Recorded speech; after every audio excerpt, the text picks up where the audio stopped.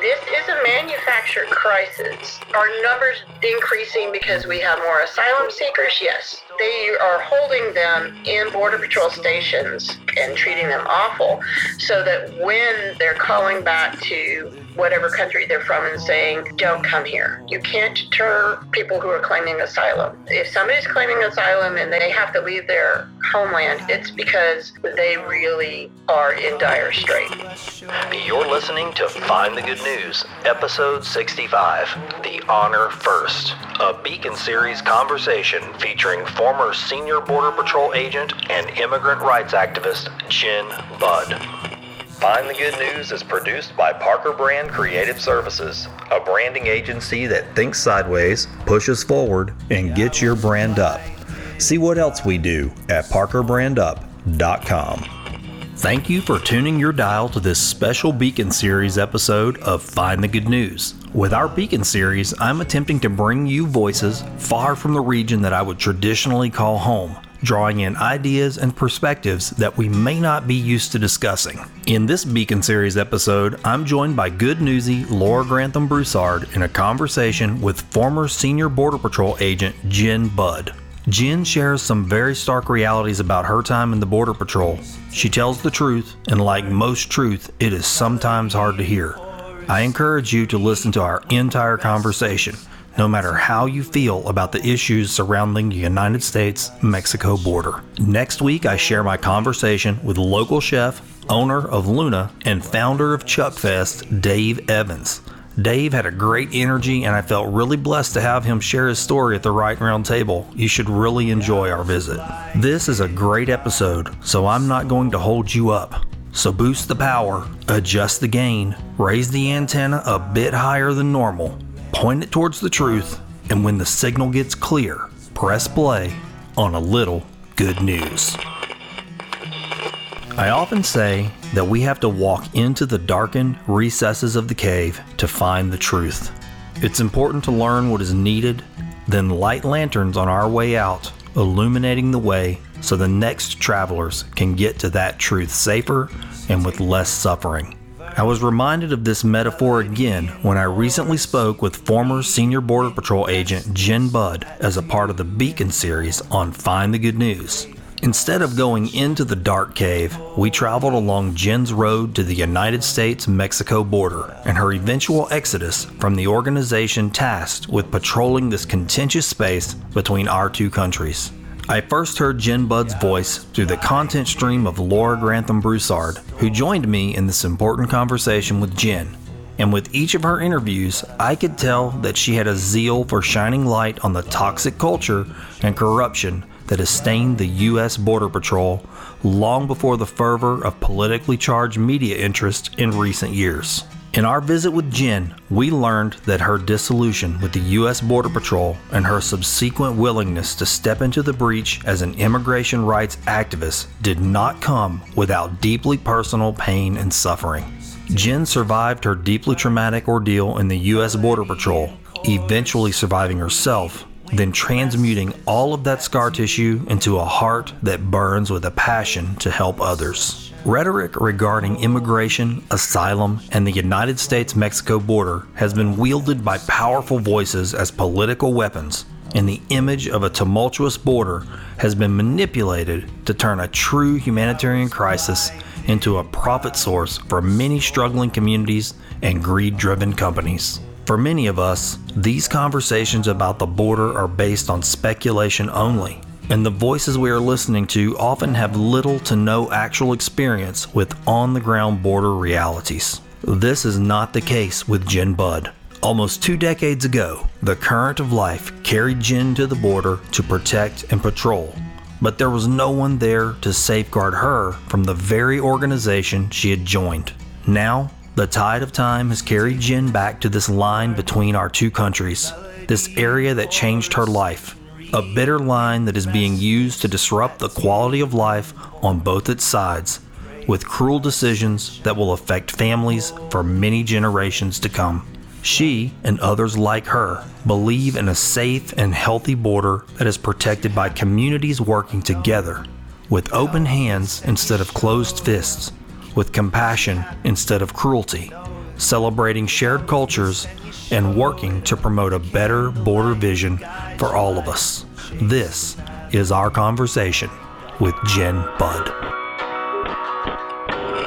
Wake up this morning, you're dreaming up the story. I can hear the way it's going, 'cause you're laughing in your sleep.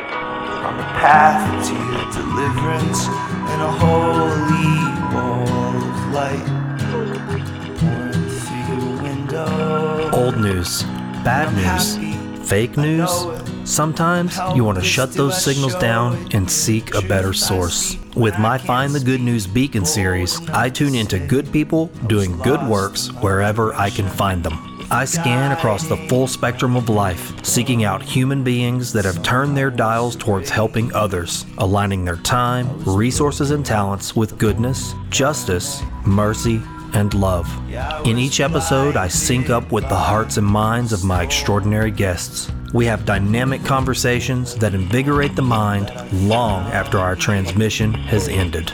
I discover the critical life experiences that shape them, the perspectives that drive them, and the fundamental beliefs that have anchored them to a path of goodness. There's a lot of background noise in the world. My name is Orrin Parker, and I'm cutting through the static to find the good. And I love you just as well. Well, thanks for joining me. I really appreciate that. Thanks for inviting me. This is great. This is a new series we're actually doing. We're calling it Find the Good News Beacon. Most of our original intent with this show was to basically create a positive information stream, but not a false positive information stream. I guess what I mean by false positivity is that sort of turning a blind eye to the troubles in the world and pretending like everything is sunshine and rainbows. Right. My perspective is that we have to walk into those dark places, but we don't have to stay there. We have to kind of find a way out. And so when I reached out to you, I was really excited to see this plan, which I read, and I've really enjoyed reading A New Border Vision. That was really exciting, because that's the kind of thing that I feel deeply, but don't really have a framework to talk about with folks, because I'm kind of a feeler, I guess. I base a lot of things on what my heart tells me. And sometimes heart work doesn't always line up with the realities of the work that needs to be done. But this plan was really, really in that kind of category, I felt like. But for the folks that are listening that really don't know who I'm talking to, if you don't mind, could you tell us who you are and kind of frame yourself the way you would like to be presented and let them know who I'm talking to? So my name is Jen Budd, kind of like the beer, but with 2 Ds. And I was a former senior Border Patrol agent in Campo, California, which is the mountains east of San Diego. And then I was also an intelligence agent at San Diego sector for about 6 years, in 95 to 2001.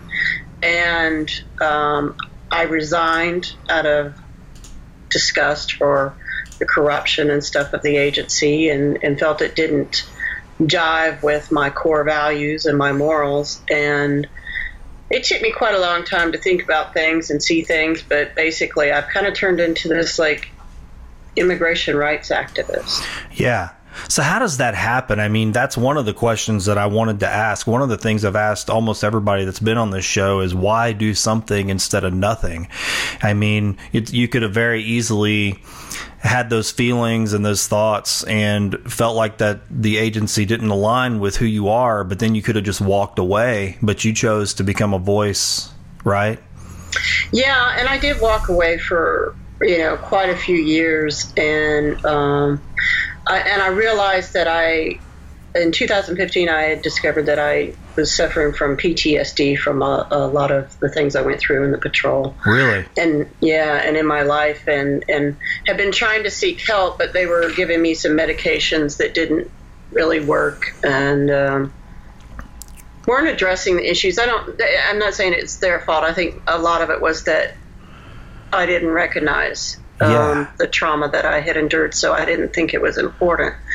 And I didn't like talking about my time in the Border Patrol, and so I just tried not to bring it up. And then I had a major suicide attempt in February of 2015 and should have died, but did not. And I just started realizing I needed to really stop hiding things and talking about it. And so I started talking about it, and then I started writing about it. Wow, okay. And and then the administration started separating children, and that was just as a kind of student of authoritarian regimes and corrupt governments. I was like, wait a minute, this can't go on, and I have to say something. And I didn't know if anybody would have wanted to listen to me, but apparently it struck a chord, and then I started getting more involved in thinking I need to do what I haven't done in the past, which was listen to migrants and their stories and listen to their perspective and how the enforcement policies, the enforcing I was doing with the policies, how it affects them. And that was, it was quite painful, really, to listen to that. And, but I think it's important to step into that pain and really experience, because I think it's when we step back into maybe the wrongs that we've done or trauma that we've had, that's really the only way that you can heal. Yeah. And so, I think that's kind of what's led me on this cause and keeps me going, really, honestly. Yeah, that's actually all very powerful stuff, Jen. I didn't know any of that. I mean, I have no way to know, but hearing what you just said, I mean, to know that you experienced something that really drove you to that point, I mean, I would say probably despair, right? Was it a feeling of just like, okay, enough is enough? I mean, we have had that in our family too, a suicide attempt that was survived. And it is an opportunity to change and to open your heart up in a whole new way, and ignoring that pain like you described. I mean, gosh, I can relate to that so much. Of you've got a pain, or you've done something, or you've been involved with something, or just something's going on in your life that's just affecting you negatively, and you don't talk about it. It doesn't go away necessarily. It just sort of grows around and infects everything, and before you know it, it's filling up all those little crevasses inside and painting everything. Right. Yeah, I mean, and I'm a Southern girl from Alabama, and I grew up, in the 70s and 80s there in Huntsville, and I mean, to go into a psychiatrist was something that us crazy Californians did. that wasn't necessarily anything that was on my mind, and so certainly didn't think that it would work or help or anything. But I do feel really that part of the reasons why I joined the Border Patrol, of wanting to serve the country and wanting to help citizens and help anybody, really, not even citizens, but be of service to my community, is the same thing that still stays with me. I just chose the wrong organization. And I say the wrong organization because it's being used by politicians, and was starting to be used by politicians like Clinton back in the day when I was an agent, and that's when all this kind of started. I don't agree with open borders, and I do feel that we need a border patrol, but I'm more saddened. I don't hate them. I'm more saddened by what I know they should be doing and what they could be doing. Yeah.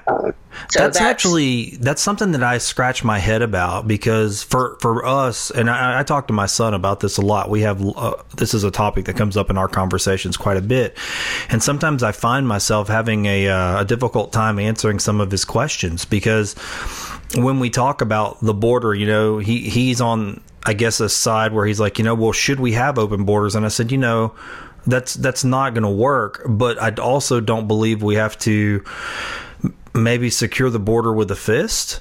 And I wonder what you think about that, because he and I talk about this a lot, and I go, I don't know what the answer is. I mean, I'm just a layperson. I don't live on the border, but it's an issue that comes up so often, and it obviously affects a lot of people on both sides of the border.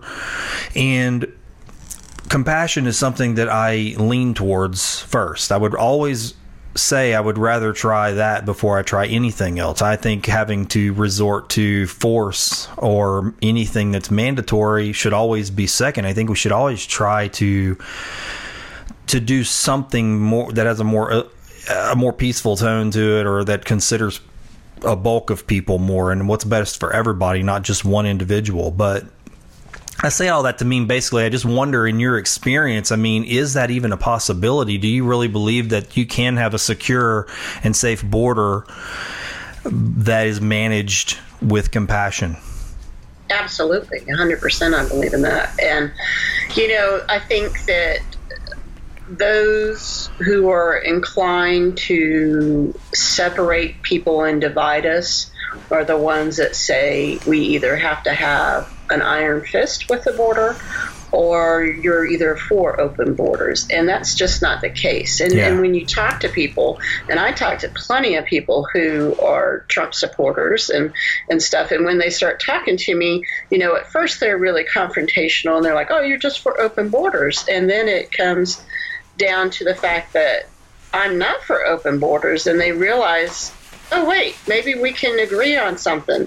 And so part of the problem is nobody ever asked the citizens who live down here, what do you think would work? What do we need to do so that you can, and that's what that piece from the Southern Borders Community Coalition that I gave you, that's what they're trying to give to people, instead of, because a lot of times, like, the Democrats are kind of just Republican light, or have been Republican light on immigration and border issues.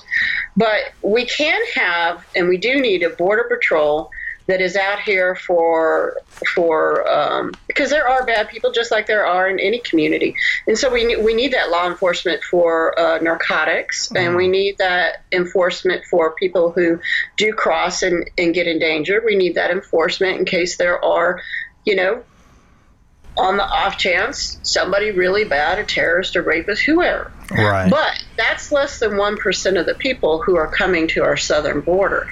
And so I think what I always tell people is that we are, and we have, it's not just a Trump issue. We've been doing this for forever. We are using a law enforcement tool to deal with what is predominantly a humanitarian crisis. Yeah. And so you're not going to get anywhere. And so what I envision, and I think what southernborders.org envisions, is that we ask the local community, as well as law enforcement, as well as people from national security, and we come together and say, this is what we need. And we start realizing that the future of migration is climate change, refugee, asylum-seeking people. Mm-hmm. And to bury your head in the sand is just going to make the problems worse, instead of welcoming and helping people who can become productive parts of our society and make this country greater. And instead, because when you separate families and you divide families, you are in the future just going to create more problems. Yeah. You're in the future are denying people the opportunity, which then forces people into crime. So you're just going to create more problems for yourself in the future. Yeah. Well, that's one, you're right. I mean, these children and these parents, I try to imagine every time I see this happening, I immediately put myself into the situation, because look, I have young children, and my youngest is 8 years old, and he and I have a very close, loving bond, and I sleep with him every night. And every night when I lay in a warm bed with him and he falls asleep, I think about what would I feel like, just as a human man, if this boy that I love at this age was taken from me. And then on top of that, what would I do to give him safety, to get so that he doesn't have to live in fear? What would I be willing to do? And so I put myself in those shoes and I go, well, really anything. And then on top of that, when I imagine being separated from him, the emotional trauma that's going to cause me and him, it's going to build a type of resentment towards the entity that has done this to me. And this is where I've always said this is where terrorism is born. This is where extremism is born. This is where hate is born. It doesn't just come, well, now granted, there are people who are taught to hate, but you can become hateful in a vengeful way if something cruel is done to you. And I think about that when I see these stories and I look at these detention centers and the news just constantly feeding this stuff out, and I go, how many people is hate being born in their hearts towards just America in general? And I hate to see that, because when I was younger, I wanted to believe we were the good guys. Right. You know, I mean, I really did. And I've as the years are going by, and especially in the last several, I've just went, are we anymore? Yeah, maybe collectively still we have this opportunity that maybe some people don't, but the authorities just don't seem like the good guys anymore. It just seems like it's gotten cruel, if that's the word I would have to use again. Well, did you sense that? I mean, when you're in your time in the Border Patrol, like a level of vindictiveness or maybe even cruelty or a power? It was starting to get that way. I know that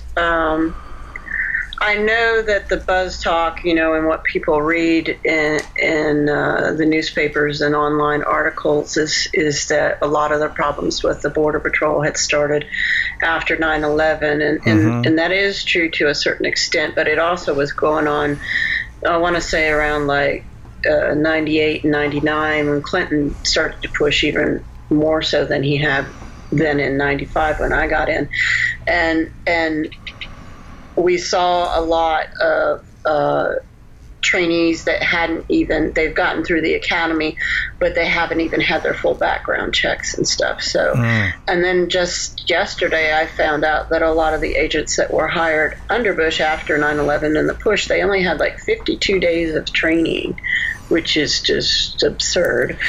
And then on top of it, they didn't even do the background checks on a lot of these guys. So why is that, do you think? Is it just a mad dash to fill the ranks, or what? Yeah, it's just a mad dash to fill the ranks, and nobody stood up and said this is it. I mean, nobody's willing to stand up and say this isn't appropriate and this is what's happening.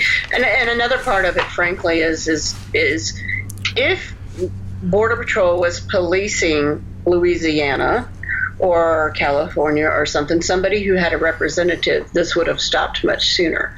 But the fact is nobody represents immigrants. They don't have a voice. And so it's very, even our very liberal Dianne Feinstein, our senator out here, was quite anti-immigrant on a lot of votes. And so it's not necessarily anything that politicians have had to pay any price for.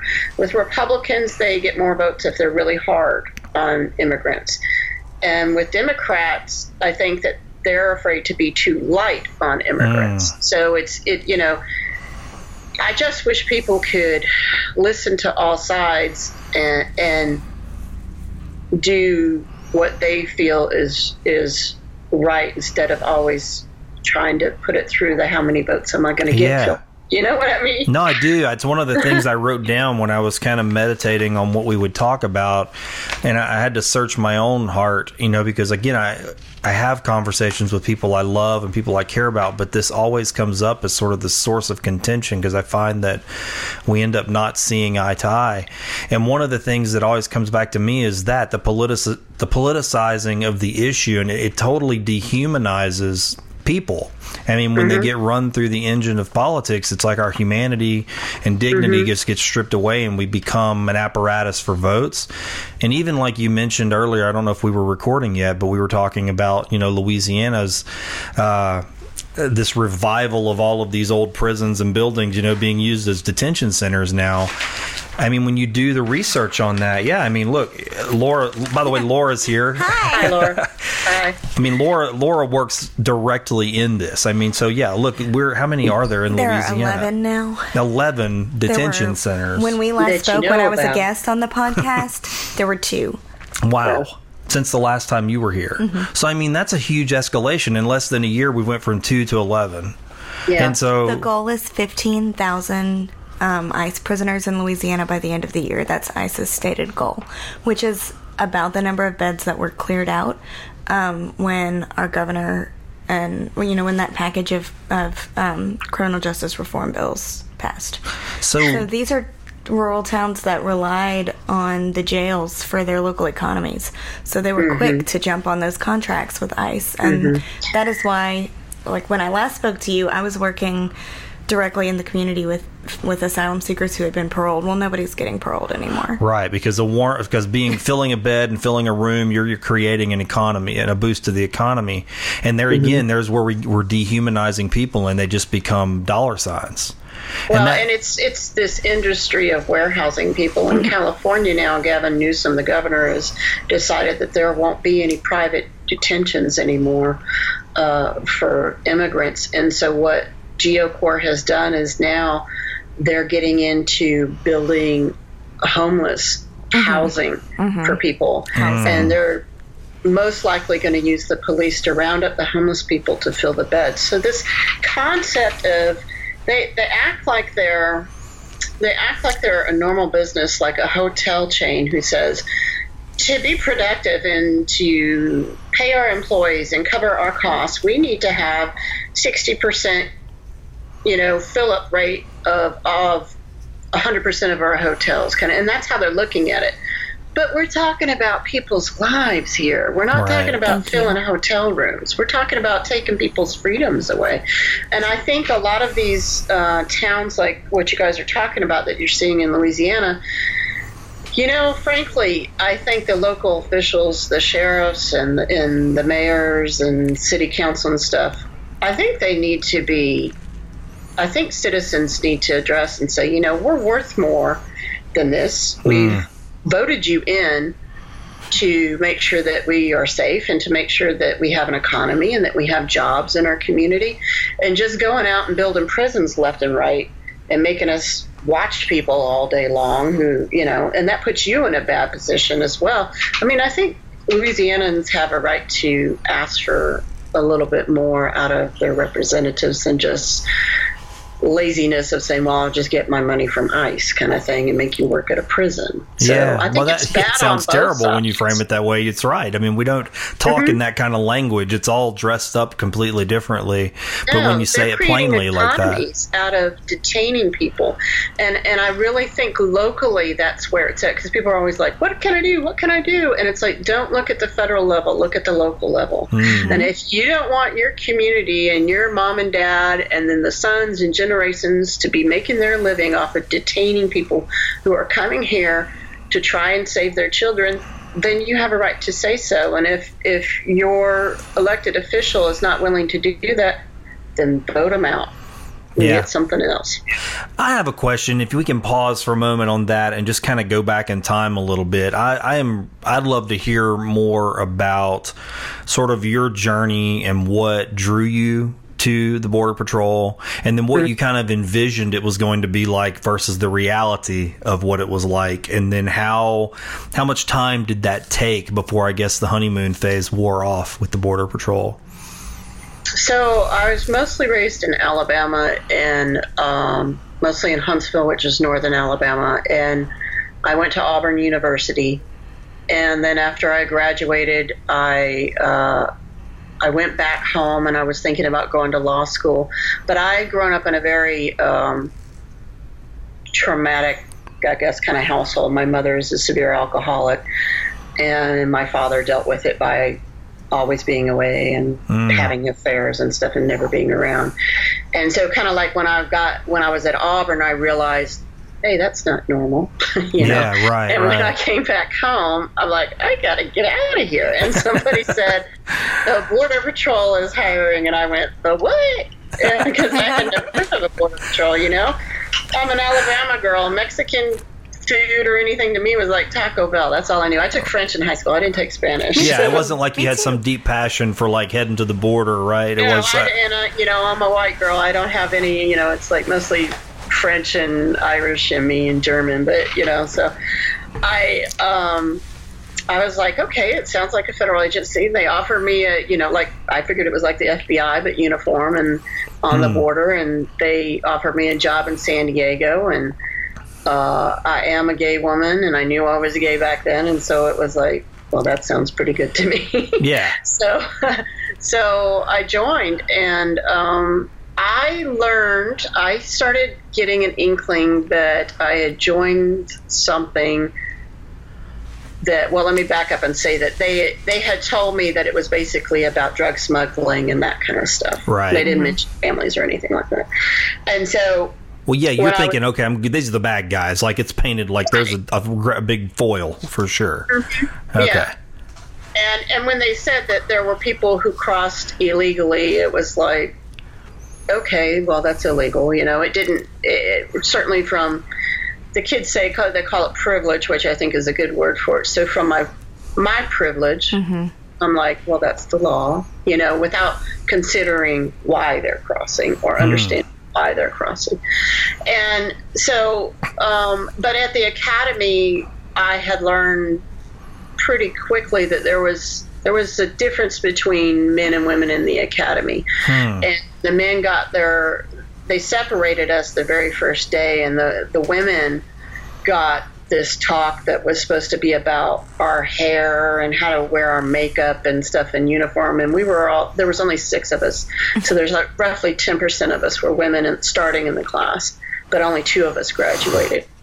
And Border Patrol female numbers are way low. They're always at 5% and never higher. And they say it's because it's really rough, but that's not why, and I'll tell you why in a minute. Okay. But, so we're all looking at each other like, what are they talking about? It felt like 5th grade sex ed class or something. Yeah. Like that. But we had to sit in there and wait, and because the men were still talking. I'm like, what are they talking about in there? And they told us afterwards that the instructors, who were all male, told them that women did not belong in the Border Patrol, and that the only way, and that we couldn't physically do the obstacle courses and the runs and stuff like that.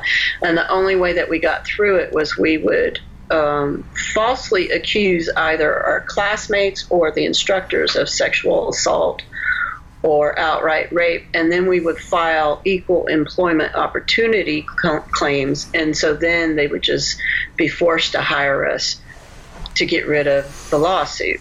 Wow, so they're basically saying that you're just sort of like a token hire, basically, to appease. Wow, okay.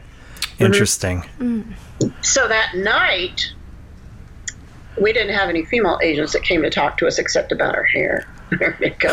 Wow, that blows my mind, actually. I had no idea. Yeah. And then what year was this, Jen? 1995, June of 1995. I actually entered on my birthday, so yeah. Oh, wow. But so maybe the last week of June, early July, maybe. But so then at the time, there were 10 classes going through the academy. This was in Georgia. And they staggered them 2 weeks apart. So every 2 weeks, a new class would come in. And I was in the 288th. And so all the women that were still around from the other classes that were ahead of me, they come to at Glencoe in Georgia, we had, it's an old military base. So each townhome was divided amongst, this townhome's a woman's townhome, this townhome's a man's, and they did it like that. And there were like 3 or 4 bedrooms in each townhome.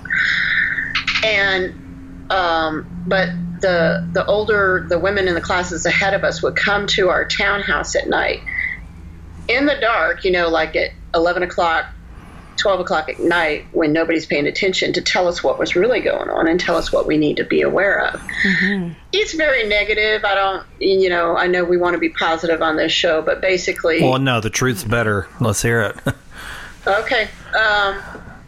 Don't ever leave your drinks unattended because you will get roofied. Really? Your drinks will get drugged, and don't ever go into their townhomes alone. And if you do get drugged, you'll find yourself in their townhomes, and they play this game that they play at all the academies called the game of Smiles, where they drug a woman and force her to provide oral stimulation to one of the men, and the first one who smiles has to drink. It's like the worst kind of frat house you can imagine. And then with the instructors, if the instructors like you and choose you, you had better do whatever they want, or they will fail you on your Spanish boards, which are verbal, so they're subjective. And I saw this happen to plenty of women. And that's just how it was. For me personally, I didn't have any instructors that wanted to date me, so that was good. But I did go home from the bar one night. I think I had a beer, maybe 2 beers, but I wasn't drunk. And I was walking across campus, and then one of my classmates came up to me and said, "Hey, let me walk with you so, you can be safe." And I'm like, I'm naive. I'm 24, but I'm still relatively naive, I guess. And I thought,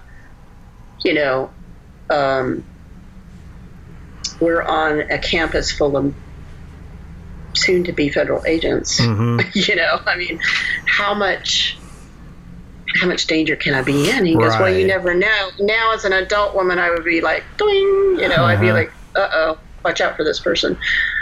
But I didn't back then, and he ended up sexually assaulting me outside of my townhome and beat me up, and everybody knew it because I had the visual scars on my face. And then they made me fight him the next day in physical training, and they laughed about it and thought it was funny, so everybody knew about it. They knew what happened. They knew what happened. And then, I didn't want to file this complaint. I mean, that's like right at the beginning of, you're not even an agent yet at this point, right? No, I was 3 months in. I still had another month to go. And I, he was like 6'5". I'm 6'4", 6'5". I'm 5'5", and back then I was in really good shape. I don't know. He probably had 100 pounds on me easily. But I didn't want to file a complaint because I knew that they would stop my training if they did to investigate it.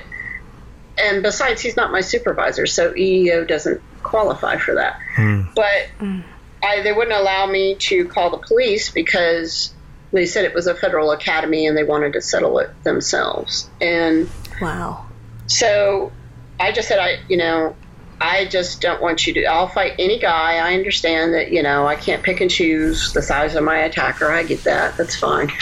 But I'm not going to fight this guy anymore. And if you make me fight him, then we will be looking at legal action. And so they tried to fail me on my final PT run by less than 1 second.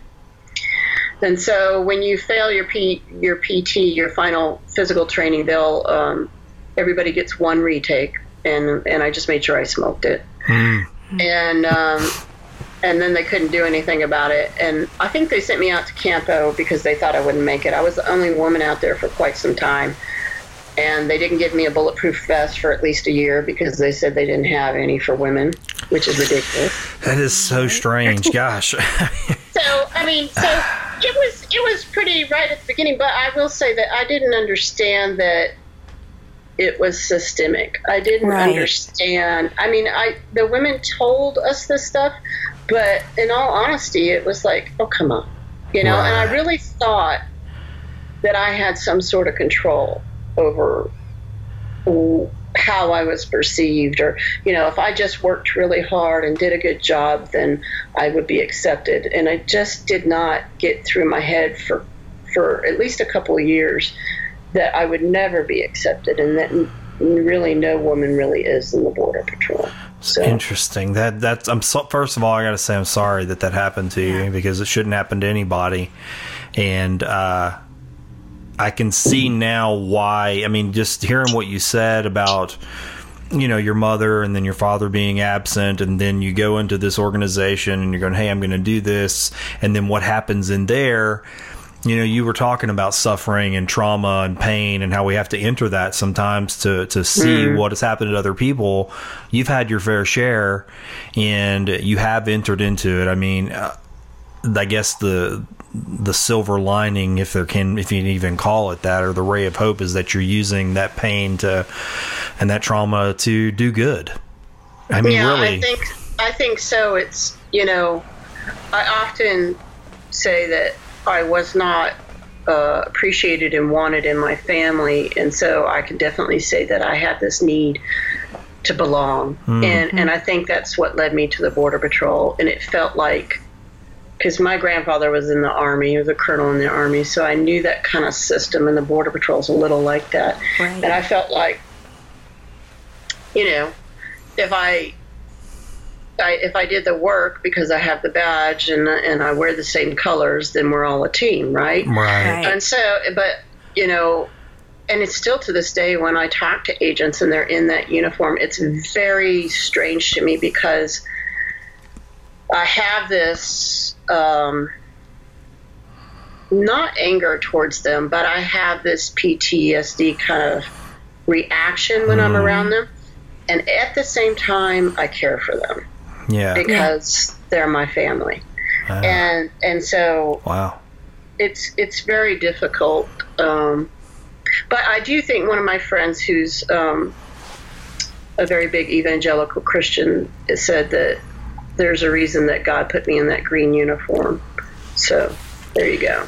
Transformation. God, we talk about that a lot on this show, and I sometimes never know what we're going to talk about on this show, and I honestly didn't expect to hear about 80% of what you've said so far, and that's really what I'm hearing is transformation. I mean, you're in a particular position with a particular history, with particular pains that you are utilizing to transform yourself, and then and to hopefully transform, I mean, the border. Honestly, the way we treat the people coming across the border, the way the border's managed, it's an interesting place to find yourself. It's probably nowhere near where you imagined yourself to be when you were 20 years old. Right.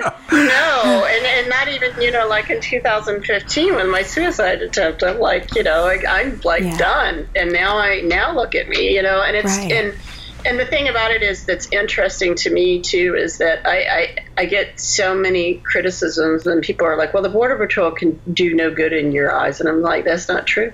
Yeah. They do a lot of good, but they're also doing a lot of bad.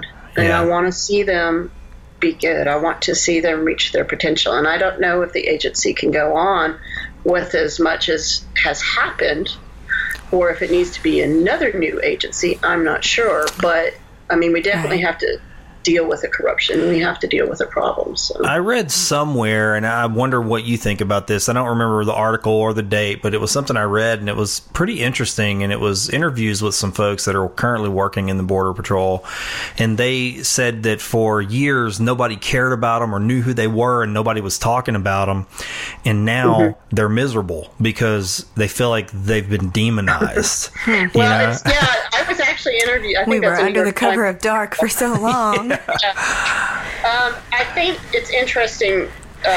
People ask me, what's the one phrase I would give to describe the Border Patrol zeitgeist, I guess, of the agents and how they feel, their overall, how would I sum it up?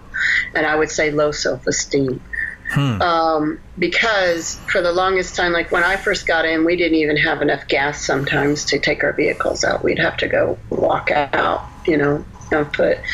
And we just had no money. We lived up there in Campo in trailers and stuff. And nobody put any money into Border Patrol or immigration agencies and stuff, and nobody cared.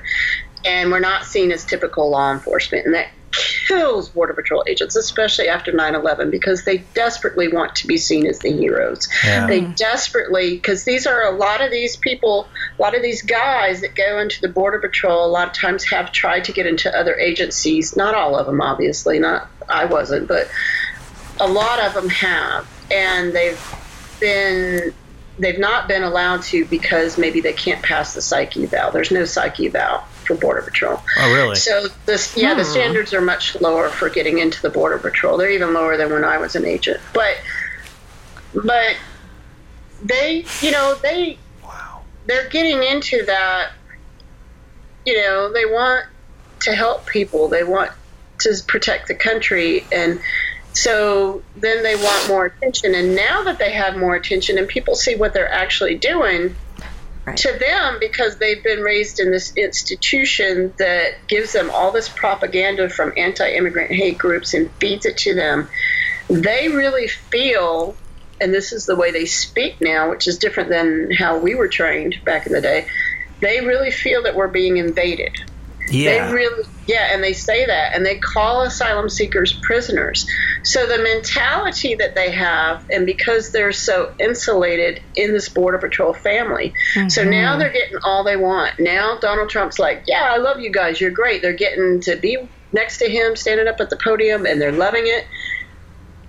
And it's killing them that people think that they're not heroes, and that they're racist, and that they're bullies. And it's like, but you guys are, Right. And as an agency, you are. You may not feel like you are because you have been raised and fed this information for decades, but you are, Yeah. and I don't think, like I said, it took me many years after I got out of the patrol to look back on it and say, to see the institutionalized racism and propaganda and how it's being used by politicians on both sides. And it's not benefiting the agents. It puts the agents in more danger, and it's not benefiting the American citizens, and it's not benefiting the immigrants. It's benefiting the politicians. You said a word I would, as one of the things I'd wanted to talk about was that word invasion. That's a word that gets thrown around so much. And if we don't live on the border, okay? I mean, the border is an idea and a concept. And yeah, I've driven down to the border, like in Brownsville, but it was pretty tame. It would look like any other metropolitan kind of city. And then there's a border wall and entry points. And I remember a friend of mine and we had to go to some video work down there, actually. There was a video about the drug pipeline from Brownsville to Lake Charles. And so we were tasked to drive down to the border and then film all these different spots on the way back. Before we went with our client kind of told us, now look, be careful when you get down there. And they gave us all this, I don't want to say hype talk, but we really, in our mind's eye, this is 4 or 5 years ago, so this is pre-Donald Trump. In our mind's eye, we both literally kissed our wives goodbye and thought we're some, combat photographers heading down to the border. I mean, I'm not even joking. That was literally what and we're adults. Right. I mean, adults, so we're going, okay. We head down to the border, and when we get there, we're like, where's all the smoking ruins and the drugs? Pretty sleepy down there. It was pretty tame. And so we had breakfast and we went to bed and we got up and we really literally drove around Brownsville trying to find something insidious looking to film. Right. I mean, it's the truth. We did. And so we ultimately ended up not finding what we were looking for. It all just looked like a bunch of people walking around, pretty normal. And so we ended up just filming at one of these checkpoints that you go drive through. We just did a little drive through to show them sniffing under the car and all that.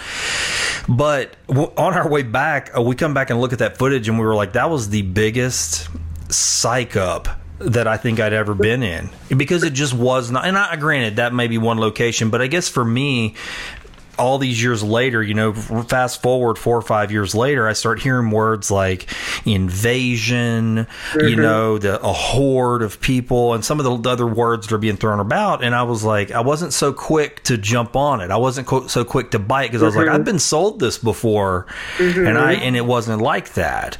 But there's a lot of people that are being sold that, and because they don't have eyes on it, they don't realize that it's not real. It's sort of like a movie gets played in your mind. And so I wonder if you could just share, what is the reality like working on the border? I mean, in juxtaposition to the word invasion. Well, okay, so I think we had talked about this before we started recording, but in 1995, the total number of agents on the southern border was less than 5,000. And in 96 as well. So in 1995, we had 1.2 million apprehensions. And in 96, I believe it was 1.5 million apprehensions with less than 5,000 agents. They have 20,000 agents now. So that's 4 times as many. And the average that they've been getting for the last 5 to 10 years has been about 400,000 a year. So that's quite a significant drop. Now, I know last year, fiscal year 2019, because the federal fiscal year ends in October, so it just ended. They had a little over 800,000. I think it's like 811,000, and then más o menos a few. And so it has increased, but still, if you just calculate the numbers with a force that's increased 4 times as much, and they have helicopters and Black Hawk helicopters and cameras and all this stuff that we didn't have anything like that. We tracked their footprints. That's how we did it. And then people will say, well, back then you didn't have as many asylum seekers. It was mostly single Mexican males. And statistically, that's true. But out in Campo, I arrested plenty of families. The very first group I ever arrested was a family. And I was so confused because I was like, okay, where are the drugs? Where are the weapons? And then there was nothing. And so this is a manufactured crisis. And now, are numbers increasing because we have more asylum seekers? Yes. Yeah, that is increasing, and it does take more time to process asylum seekers, but it doesn't take as long as what they're doing and how they're holding them in detention for a long time. They're purposely holding them in detention so that when they either before MPP, when they were paroled into the United States to be with family, and then also after MPP, where they're being sent back to Mexico to wait for their hearings, they are holding them in Border Patrol stations like that and getting them sick and treating them awful, so that when they're waiting for their hearings, they're calling back to whatever country they're from and saying, don't come here. It's awful. This is what it is. So that's what they mean by deterrence. They say, oh, we need to deter people by putting them in jail. And it's like, you can't deter people who are claiming asylum. I mean, that if somebody's claiming asylum and they have to leave their homeland, it's because they really are in dire straits. Nobody just gets up and leaves their homeland and travels thousands of miles to another country that doesn't speak the same language, that has a completely different culture. You know, that's just American exceptionalism that we have in our mind. That's, xenophobia. Sure. There are some people that maybe see American television shows or whatever and like, oh, I would like to be an American, and typically they do it the right way, but the vast majority of people aren't dragging their kids. You wouldn't drag your kids. No, I mean, I'm listening to you say that. I mean, and again, putting it back into my own life, just trying to compare it to myself. I don't much want to move to a new city in the same state. It's hard. I mean, and all the work and the logistics, and I have stuff and I've got resources. And some of those things might be like, well, I don't really have any family there, or, well, I don't have my childhood friends there. That's all my little privilege deciders. I can't even imagine just taking off to another country with my everything I own in tow, Yeah, and in a way, it's kind of like, I tell Americans, it's kind of a good thing that, in a way, that we don't understand their straits, because what it says is that our way of living is at such a level that it's difficult for us to understand their way of living and what poor means. So poor to an American, especially a white American, is much different than what poor to a Honduran person is, or to a Guatemalan person. So that's kind of cool, because that means we have a really wealthy society and we're doing good as a country. But on the other hand, it's kind of bad because we've gotten away from being able to understand other people and empathize with them. So there's kind of this catch-22 where we want to provide for people and we want to take care of ourselves. But then that isolationism and not knowing about other cultures and what they're going through and how our policies are affecting them and causing them to have to leave their homes and come here. That's part of our problem of being in our privilege, I guess. Yeah, no, I totally see that. I mean, I find this is a very hard subject to talk about with folks. I had a conversation with a dear friend the other day, and I don't think we necessarily saw eye to eye. We had a peaceful conversation, which is rare, and I think the fact that we were dear friends is what kept it that way. But what I thought about in leaving the conversation later, I thought if we weren't dear friends, that conversation probably wouldn't have been so peaceable. We were making efforts to have elevated discourse, even though we didn't necessarily see eye to eye, we could share points with each other without angering each other. But what I find more often than not is that it gets really ugly really quickly, and that's new for me, because I don't really get that. I'm having a hard time wrapping my head around why it's so hard to have a conversation, because when someone says, well, I kind of feel for those people, just something as simple as that can sort of trigger angry discourse. Yeah, I know. Can I jump Go in? ahead. Yeah, please. I see a lot of discourse passed around that is being parroted by and also seeded out by the administration, Stephen Miller, and then the agents and that Facebook group that was discovered. 1015. Right? Just the idea that, well, especially Central American migrants, they've been taught to say that they're going to seek asylum, but they won't follow through with that because our asylum laws don't really apply. And so our asylum laws are like a Cold War era set of laws that, they apply pretty well to Cubans, Cameroonians, Somalis, Ghanaians.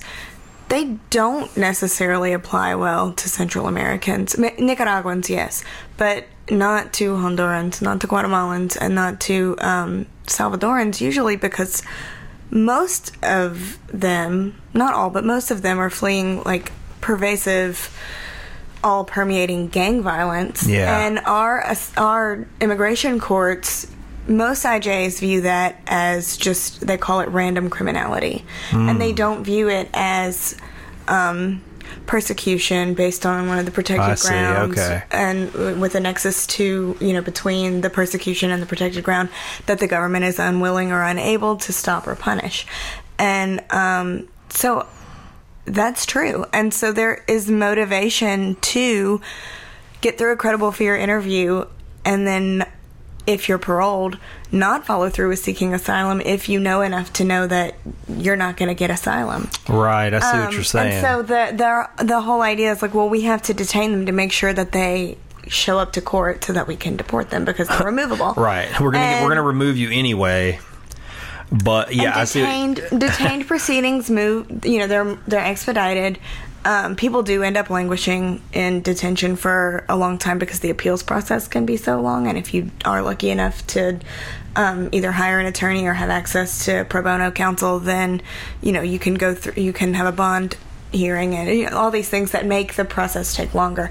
But yesterday we discovered a secret program that they've piloted in El Paso called PACR, PACR, and it's they're keeping people, they're gonna do this super expedited asylum process in Border Patrol facilities, and attorneys have no access, no in-person access. It's completely illegal. I know. There's no way. There's no due process.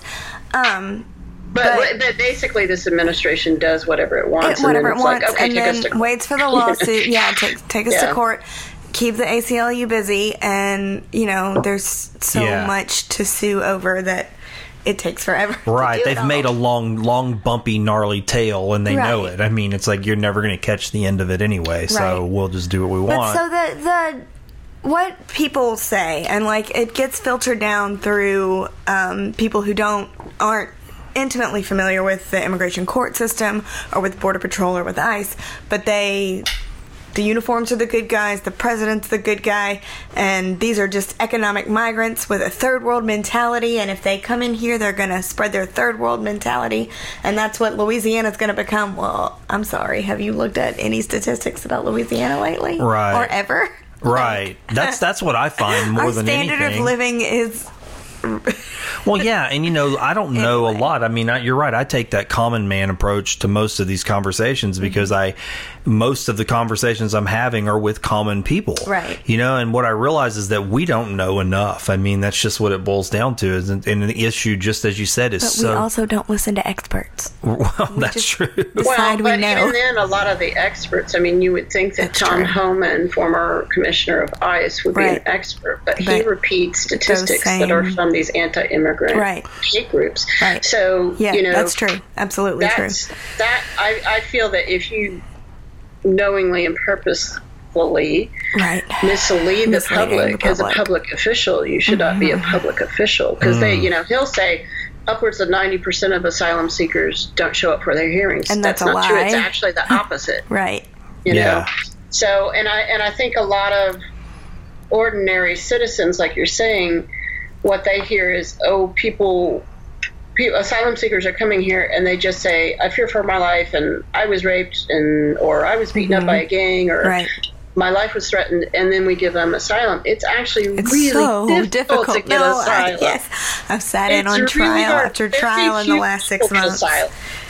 Yeah. Yeah, the majority of people who are what they term out of status or undocumented in this country came here legally by visas and so forth. They've just overstayed their visas. So the majority of the people that the president is saying are undocumented and here and need to get out did not come through the southern border. So, you know, they came on a plane, and then they developed family and stayed here. And then, you know, so it's so that's the biggest thing, is just fighting the disinformation and stuff. And, you know, I always ask people when they're like, well, you know, they're going to come here and make this a third world country and but they know the loopholes on the law, and I'm like, well, which is it? They're so stupid, right? They're just going to make this a third world country, and they're so smart that they know everything about our immigration laws. And they're also taking all the jobs, but they're also all going to be public charges. But they're all lazy, all lazy, all going to rely on public assistance. But they took all the roofing jobs, all of them. Yeah. And you know what you'll find too in communities like y'all's is you'll find people saying, you know, that they'll repeat the rhetoric from Trump and from the Border Patrol and stuff. But then, you know, when ICE comes to town and raids the chicken plant and stuff, they're like, man, they took Maria. Maria and I were really good friends. Right. They took my housekeeper. Well, that seems they to took me... my housekeeper's husband. Yeah, I've heard that one. And I'm happy, I know it. I'm helpless. Sorry for interrupting the conversation, but I have something I need to tell you about. You may or may not know this, but this podcast is produced in the city of Sulphur, Louisiana, one of the sister cities that make up Southwest Louisiana. All of my childhood memories are wrapped up in the city of Sulphur. It's my home, and it's been a good home for most of my life. There is a growing diversity of unique businesses, services, and events in Sulphur, each with a rich and colorful story to tell about their particular place in this little jewel on the west side of the Calcasieu River. My mission is to promote good news, to put a positive signal out in the world. That's why my team at Parker Brand Creative Services has created the new brand, Sulphur Today. Here's how it works. Post your Sulphur event, service, photos, videos, or information using the hashtag #SulphurToday. That's it. My team and I will scan and curate those posts through the social media platforms we've put in place.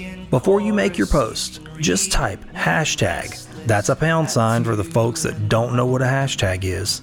And the words Sulphur Today with no space. My team at Parker Brand is monitoring this tag right now, and they're ready to create positive digital curb appeal for our city by sharing all the very best Sulphur has to offer through the Sulphur Today social media pages. As the Sulphur Today project grows, we will be scheduling interviews and video sessions with businesses, events, and services so they can tell their story of Sulphur Today in a series of ongoing micro-documentaries. Look for the eye-catching Sulphur Today sign when you're out and about. And be ready, we may be stopping by to visit you for a photo op.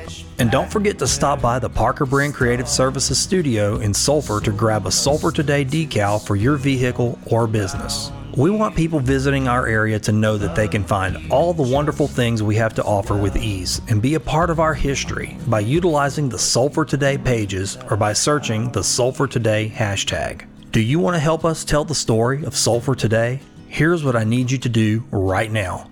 Visit and like the Facebook page at facebook.com/Sulphur Today. And be sure to share positive Sulphur information and post often using the hashtag Sulphur Today. Now, back to Find the Good News.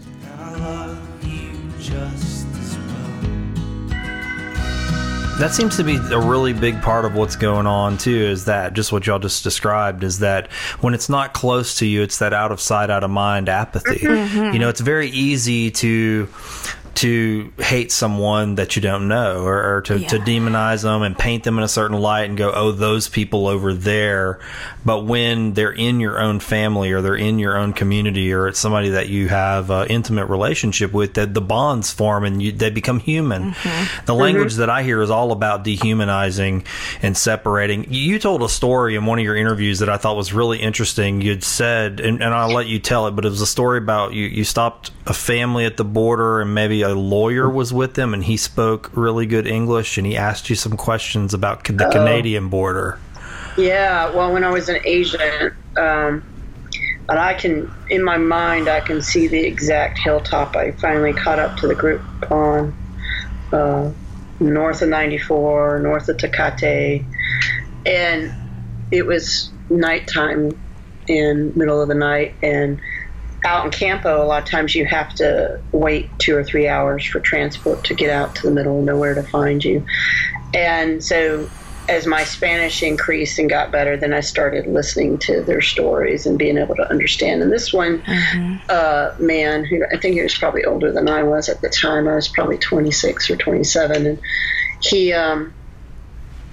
he spoke perfect English, and he had a law degree. And I said, what are you doing, crossing illegally? And he says, well, there's no jobs down there. Do you not know anything that's going on in Mexico? And I'm like, well, no, not really. Because I didn't have to. I didn't have to know, because I'm a white American and I'm wearing a Border Patrol agent uniform. And so we got to talking, and he said, do you, meaning Border Patrol, do y'all treat Canadians this way? And I said, well, there are Border Patrol agents on the Canadian border. And he said, but do y'all hunt them down in the middle of the night like this? And I said, I'm sure that, I think it's mostly Canadians coming across trying to avoid taxation on like cigarettes and alcohol or something like that, and bringing stuff back. But I said, no, it's not like the southern border. It's different down here. And he said, and why is that any less criminal than... so that's what he said. He's like, well, what's the difference? And I was like... But I'm looking around, and I'm all uncomfortable, because I'm realizing that my answer is going to be because you're Mexican, because of the color of your skin. And at first, I think I said something like, well, I think because a lot of Canadians are more educated. And he goes, I have a college degree. And I'm like, like, I'm a lawyer. You're trying to avoid the answer of what it's like under the skin. Like, it really, and I remember we talked a lot, because it took so long I think they ended up having to send a supervisor or something out with a van. And then, so I'm walking him down the mountain and to the van, and he's the last one to get in, and he turns around and he says to me, you're a good person, and you need to think about what you're doing. Wow. That's really sticky. So how long after that was your whole like Saul to St. Paul transformation? Well, a long time, because what I ended up doing is I got really tired of, I liked hiking, and I liked tracking, and I liked vehicle chases, and all that's really fun and all that. But the fact of the matter, it wears on you time after time, arresting families and people crying, realizing and kids that you're crying. Hunting people. You're hunting people, and it's kind of a cool skill to have if you're doing search and rescue. It's not a cool skill to have if you're hunting people. Arresting. And so I would take details, which are like special assignments I would put in for like a drug narcotics task force, and do that for a while. Or I do prosecutions for a while, and then that's how I ended up at intelligence at Sector Intel. And my thought was, I won't have to arrest families, and I'll be getting the smugglers that are doing this. That's people that are, telling migrants to cross out in these dangerous areas, and, I'm still with the Border Patrol mantra about that and stuff. And then I found, as I developed these cases, and one case in particular against the boss of my old station, who was the one that was organizing the smuggling of narcotics into the county, that the Border Patrol did not care, and they would cover up for their agents for anything, and then they came after me. So it was like I tried to whistleblow, and I got shut down, and life was threatened. And so That's why I came home one night and I was just telling my wife, I'm like, I'm going to die out there. And for nothing. I mean, I agree with getting the drug smugglers. I agree with getting these people that are abusing the migrants, but it's just such a messed up system. It's such a messed up system, and I just had to leave. Yeah. Well, that's probably a good segue. I mean, we talked about going in the cave and then lighting the lamps on the way out. So that brings me to what I really want to talk about, and which I think is the good news, which is the new border vision that you shared with me. Well, I read through that document and I was like, yes. Not only did my heart kind of quiver as I read it, but then I started thinking, this is just good policy for dealing with your neighbors. This is good policy for dealing with people that you encounter in life. Humanizing.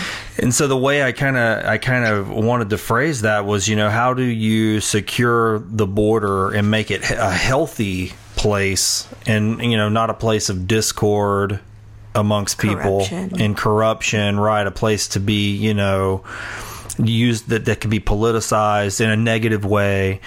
What does this vision look like, and what's your role in an advisory role, and how are you involved in that?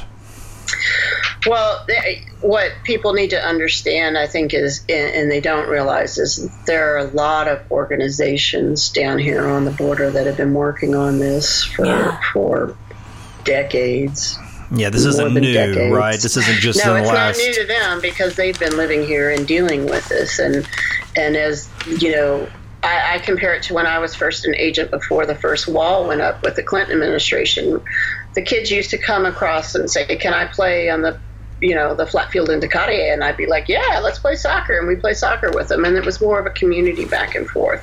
Yeah. And there were bad people, and we chased the bad people. But there were also, they were our neighbors, and what it's turned into after the fence came up, like I never ever got it rocked in my vehicle, where they throw rocks at your vehicle when you're going down the border road. I never had that until the fence came up. So really? The fence brought all that. Yeah. And it a lot of people don't realize, they think of the border as like San Diego, or they think of it as like El Paso, and they don't understand that there are thousands of miles in between all these big cities where there's all these little dots of towns, and we rely on each other both in the north and the south side to take care of each other. And there's families divided by these lines. And so it created a lot of animosity and a lot of pain and a lot of hurt and a lot of death, to be honest with you. And so what the Southern Border Community Coalition at southernborders.org has done is we realized that we don't want people who work in this area, they don't want it to just be all about what the anti-immigrant hate groups and this administration specifically is saying about immigrants, that we need to put out a message of good, healthy communities, and that there are communities down here on the border that are just like communities in Louisiana, and that they want their kids to go to good schools. They want their streets to be clean. They want their parks to be clean. They want clean air, clean water. They want to be able to go to church just like you can, and they want to be able to, feed their families and stuff without going down the street and being stopped by a Border Patrol agent every time they leave the house and ask their citizenship because they're brown. Or they don't want to send their kid down to the corner store for a jug of milk and worry that a Border Patrol agent's going to shoot him because he thought his cell phone was a gun. Right. And, they don't, this is what it looks like when you militarize a border. Right. Yeah. It's a lot of, it's not just about the immigrants, it's about, or the migrants, it's about the people who the live residents here. of the border. The residents of the border, right. And it just makes common sense, and it can be done. And they want their border areas to be safe. They just don't want to live under this regime. And you really feel like it feels like a war zone when you're down there. Really? Totally. I can go down to the San Ysidro Port of Entry, which is the largest port of entry in the entire world. And I can, stand out there with a sign that says, asylum is not a crime. And all around me are the locals walking to and from the markets and the stores and maybe going through the port or whatever. And the majority of them are Latinos, and they will not say one word to me. And it is because they are the ones that live there. I'm a white woman that's coming from higher up in San Diego, and it causes them problems. So when I leave, they're the ones that pay the price. And so when we go into communities to protest, or we go into communities to say things, we always have to consider what the community says and what the community's needs are and what is good for them. Mm-hmm. So when we make laws about the border and we decide how we're going to enforce, we prefer to call it like a border governance instead of like border enforcement, because border enforcement is like saying, St. Charles enforcement, like you're all a bunch of crooks or something, as opposed to St. Charles governance, And so it's we want to have a say. They want to have a say in their communities, and we want our leaders to be listened to. And instead of just, this is what's going to happen, we're going to put, 2,000 Border Patrol agents down there in the San Ysidro area, and they have unlimited power, and they don't have to have search warrants, and they can do whatever they need to do to enforce the border, or police the border.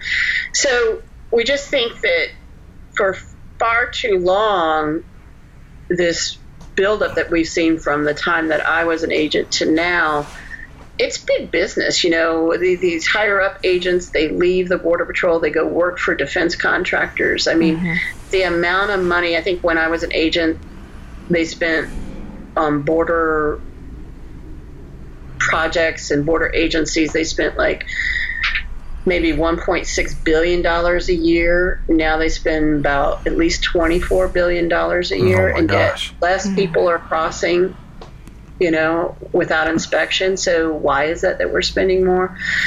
So it's just about making our communities what we want them to be, what we think people should see. And then, all these border cities have been proven to have less crime than many American cities that are in the interior and stuff. But you don't hear that because that's not the rhetoric that goes out. So what this is asking for is just having a say-so and having, a little bit of discussion of how the communities down here on the border look, instead of looking like a war zone.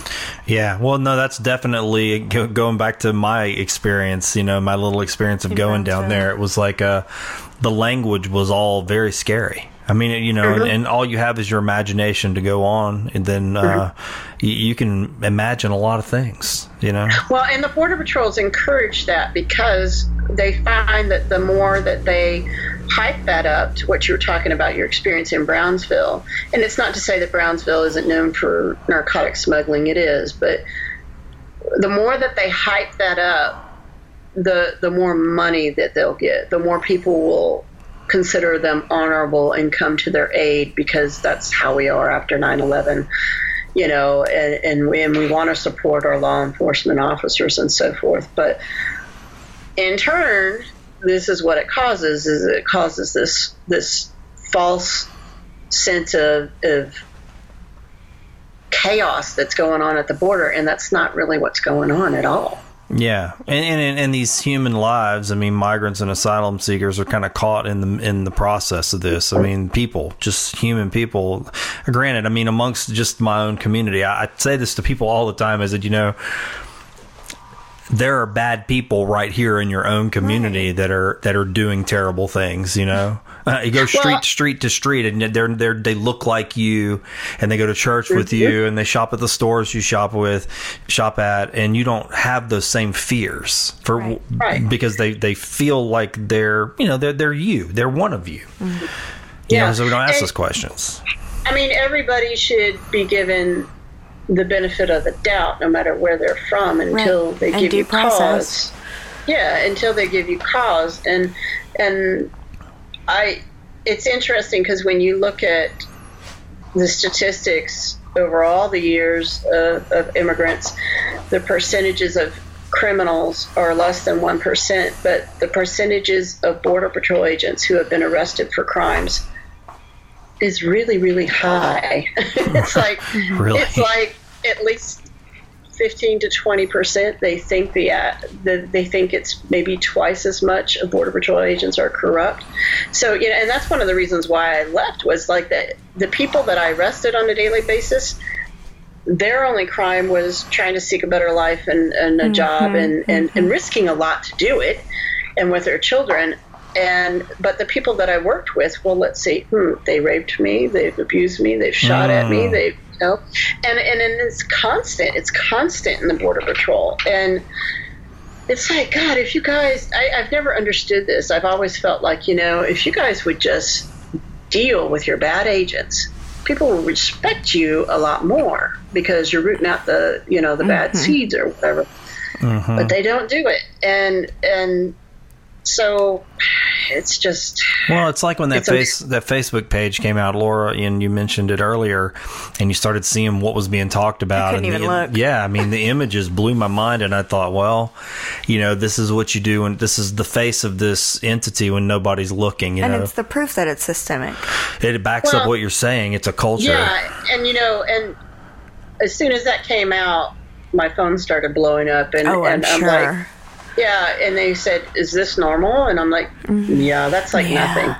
And, that's normal behavior for Border Patrol agents. And I said, so Carla Provost will come out and say, this does not represent the men and women I know at the Border Patrol who are honorable and blah, blah, blah, blah, blah, blah. Right.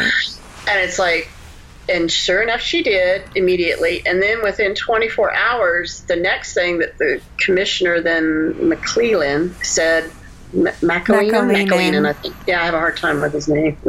McAleenan said, well, we've known about it for 3 years, but we've been monitoring it. We use it as intel. And then CNN, I think, called me, and they said, what do you think of that statement? I said, well, that statement tells me that there's higher ups on there who are members, because right. Wow. That's what they're saying. We're monitoring the situation. Art Del Cueto of the union's a member of it, and some other guy named Garza, I think, from the union is on it. And sure enough, Carla Provost is a member on it. But no, she didn't do anything unethical. And it's like, come on, you guys, And then they just kind of wait it out, and nothing ever happens, and everybody forgets about it, about the patrol. And it's the next scandal, like this assistant chief who kidnapped a junior agent, and he kidnapped her and raped her, and he's being charged in Pima County in Arizona for it. And he's married to the chief, Gloria Chavez, of El Paso sector. But she's going out saying he doesn't represent the men and women of the Border Patrol. And it's like, he's been in the your Border husband. Patrol for 24 years. He's an assistant chief. Come on.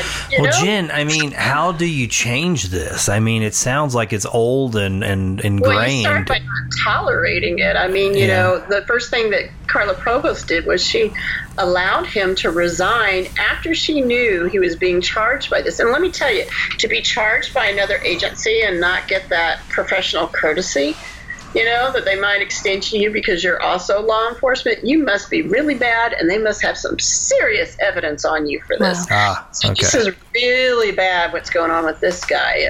Assistant Chief Gus Zamora, I believe is his name.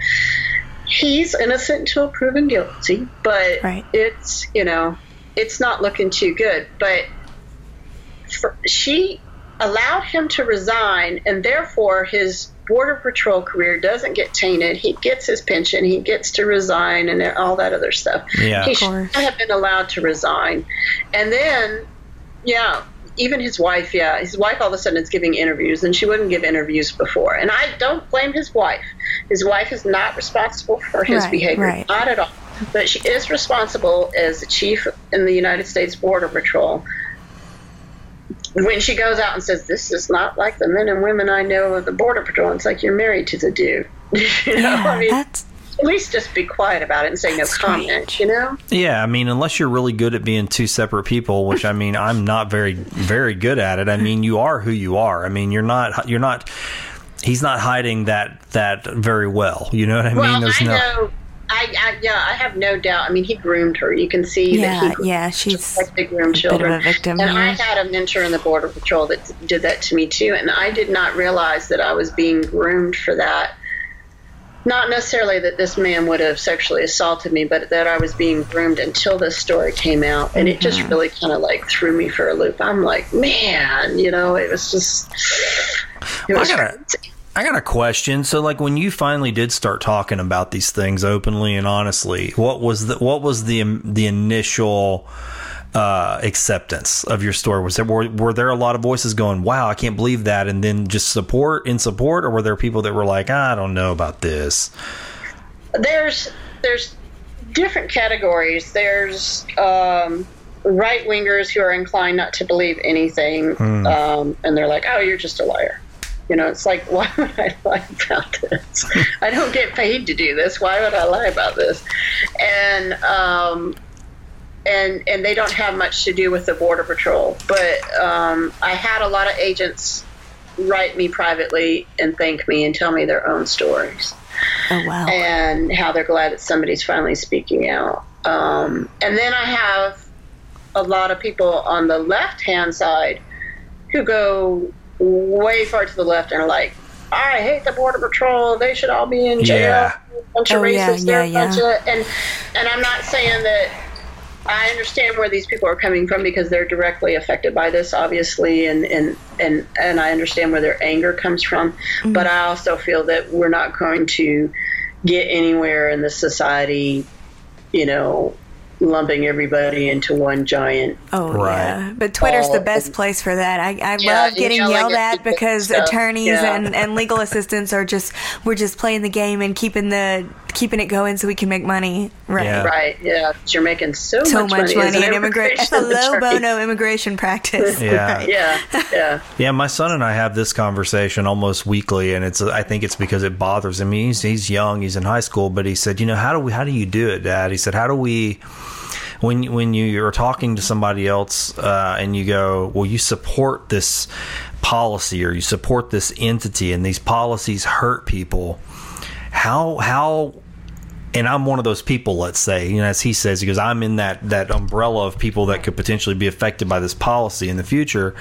He said, how am I to not let their support of that taint my entire relationship with them, and so he's struggling with that right now. And I thought, I'm still struggling with that at 33 years old. Yeah. I mean, it's very, very difficult. And I think that's what I see happening in our country is or at least for me, my experience is I'm going, wow, you've got family members that you love who support people. They support people who support policies that hurt other people.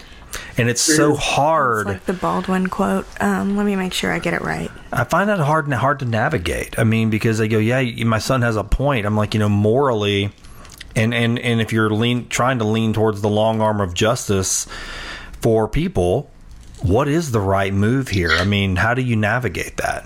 I think we have to realize that in our society right now, there's so much intentional polarization that I think the majority of Americans are really in that kind of day-to-day struggle, just trying to pay for their medical bills and take care of their parents and take care of their kids.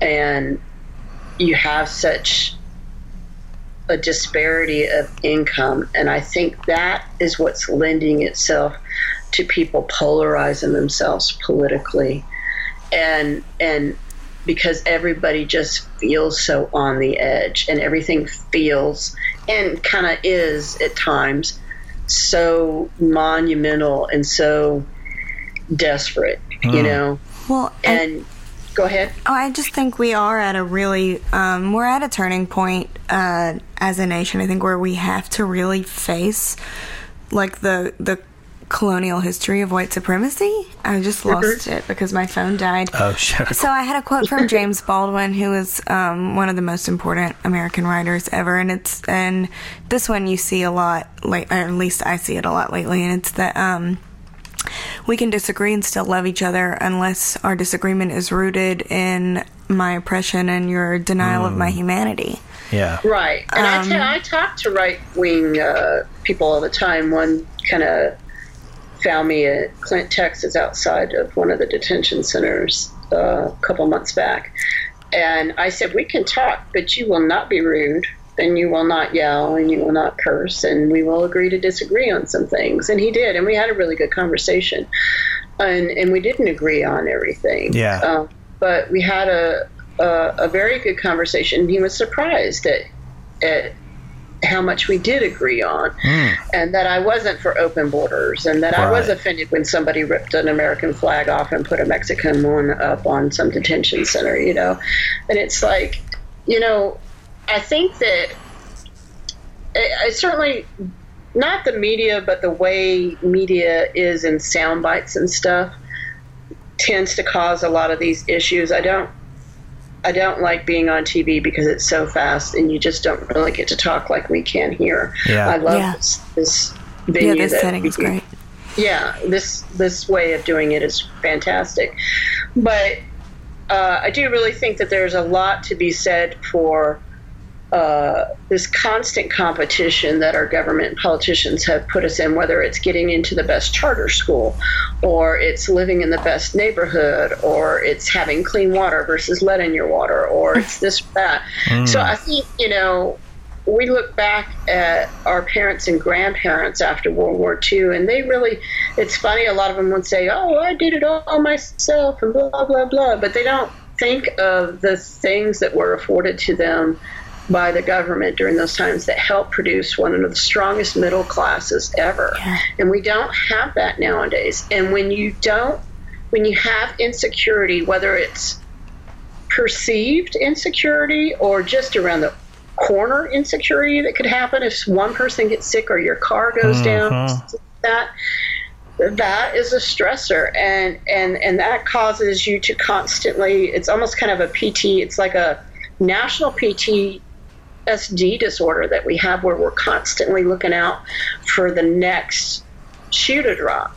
And if that means I got to take you out to protect myself and my kids, then I'm not going to agree with you, and you just go over there and sit in the corner. And I think that's a lot of it. I really do think that's. Boy, you're speaking my language, honestly, because I talk about this all the time on this show. Is that our lives, the lives that we're living, really outpace our ability to keep up with them, and that just keeps us in. You said it, keeps us in this sort of state of survival mode, and where we're living in like a little layer of fear of what's next. You know, is if I don't have a client doesn't pay a bill, and then that throws me into this cycle of debt that I can't get out of, and that's a fear motivator. And so we end up being motivated by all these little fear factors, and it just keeps us in a ball of mess, and we can't think about our there's no time for tenderness and compassion and kindness and mercy and being good and helping my neighbor. I don't have time for that because I'm too busy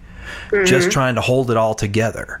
And I think everything feels like such a personal attack. And when people, they always hit me up on Twitter or Facebook and they say, what can I do? What can I do? Yeah. But I live in Iowa. What can I do? I live in Oklahoma or something.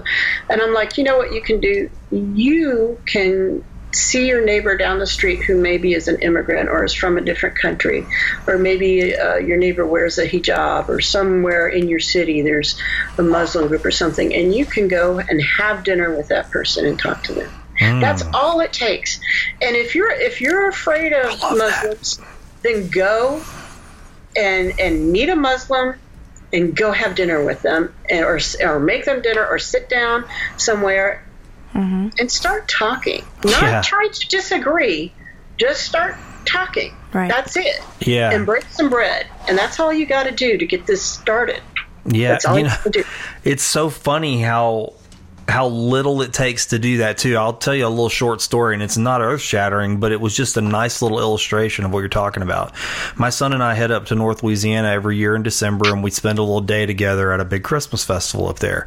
And we always kind of parked in the same spot, but last year there was nowhere to park, and I said, well, I think there's a church around the corner. I told him, I've been there many years. I said, there's a church around the corner that I think does parking. Well, when we went around the corner, we saw that church was a mosque for students. And so we stopped and we pulled in, and the guy came out and we talked, and I'm wearing a crucifix, and he had, come out with the kids, and they took our money, and we ended up talking for like 30 or 45 minutes, and it was just this loving, invigorating dialogue. And then my son and I left, and that's a small little encounter, but unfortunately, I said, we were walking through the crowd, we actually heard some other people going, I'm not parking down there, a bunch of, and I was like, wow. And my son was just like, this really blows my mind how within just moments of one encounter you can have the exact opposite encounter. And I said, and that's what's going on right now in our culture, in our country. We got to have these little encounters more often, is basically what he and I decided. Is that just exactly what you said, in these small ways. It doesn't have to be, this big thing that you have to profess, right? It can just be these a small meal, a small conversation, in kindness and openness, and start looking for not just find common ground, but also be interested in what makes us different. I mean, sometimes it's just fun and beautiful to find things out, and you go, wow, that's nothing like the way I do it or the way I live, but it's fascinating nonetheless, Right. And I think that when we do that, we see that the goal of everybody is to have friends and family and loved ones, and to be able to feed ourselves and those loved ones, and to be able to shelter, and that's really mostly all anybody really wants. I mean, I don't suggest that if you're Muslim to go up to somebody who's yelling racist terms at you and try and give them a hug. I don't suggest that. But I am suggesting, especially to white people who maybe are on the right, unfortunately, I hate to say the right side of things, because there are plenty of people on the right who are not having issues like this and do not agree with what's going on. But if you are like, I don't know, I've just been told that all immigrants are criminals or something. Well, you know what? And you're not really a hateful person. You just need to meet an immigrant, and you need to talk to that person, and you need to ask them, what is it that you went through? What is it that you love about America? And you'll find that the fact that they're willing to risk everything to come to this country, just like, especially if you're white, your ancestors did to come to this country. It's the same. It's just a different time. It's the same. Yeah. I always say this. I always compare the Central American migration to Louisiana, particularly. Well, really everywhere between Houston and Mobile, to the Acadians, and that's our people, Oren and me, to that migration. Yeah. I mean, it's a pretty similar trajectory. And you see it everywhere. I mean, I used to, when I was a district attorney in Mobile, I was a district attorney investigator for my internship, and one of my cases was in Bayou La Battery. That's how long I've been out south. That's hard for me to say. And there's a lot of Cajuns in Bayou La Battery, but there's a lot of people from Vietnam in Bayou La Battery as well, and so it's not as isolated as we would like to think. And there are neighbors around you, and they're there. Just that's all you have to do. Yeah. That's all you have to do. Well, I mean, and then you fast forward through time. I mean, sometimes we look at things in such a small little span of time, and a part of that is, again, survival mind keeps you right there in the moment, worrying about just what's next in the future and just what's happened in the past, and you're never really present. But if you give it enough time, I mean, I kind of chuckle about this because you brought that point up, and I go, now we have Cajun festivals and we celebrate Cajun music and Cajun food. It is a celebration, but in that original, patient zero zone, whenever the first Cajuns come here, the first Acadians, that's not what that was. It was we had been exiled, deported to Haiti, and then negotiated a place here, but it was like land that nobody wanted, and everyone was like, you guys y'all stay down there. Yeah. You can't come into New Orleans. Exactly. You need to learn English, but English people don't want to have anything to do with you, so good luck with that. Right. And it's very similar. And here we are, all this time later, and now it's a celebration. We celebrate it. We've wrapped our arms around it. We're proud of it. And, and everyone says, oh, we did it the right way. Yeah. Like, it's not exactly. There was no immigration. There was no INS.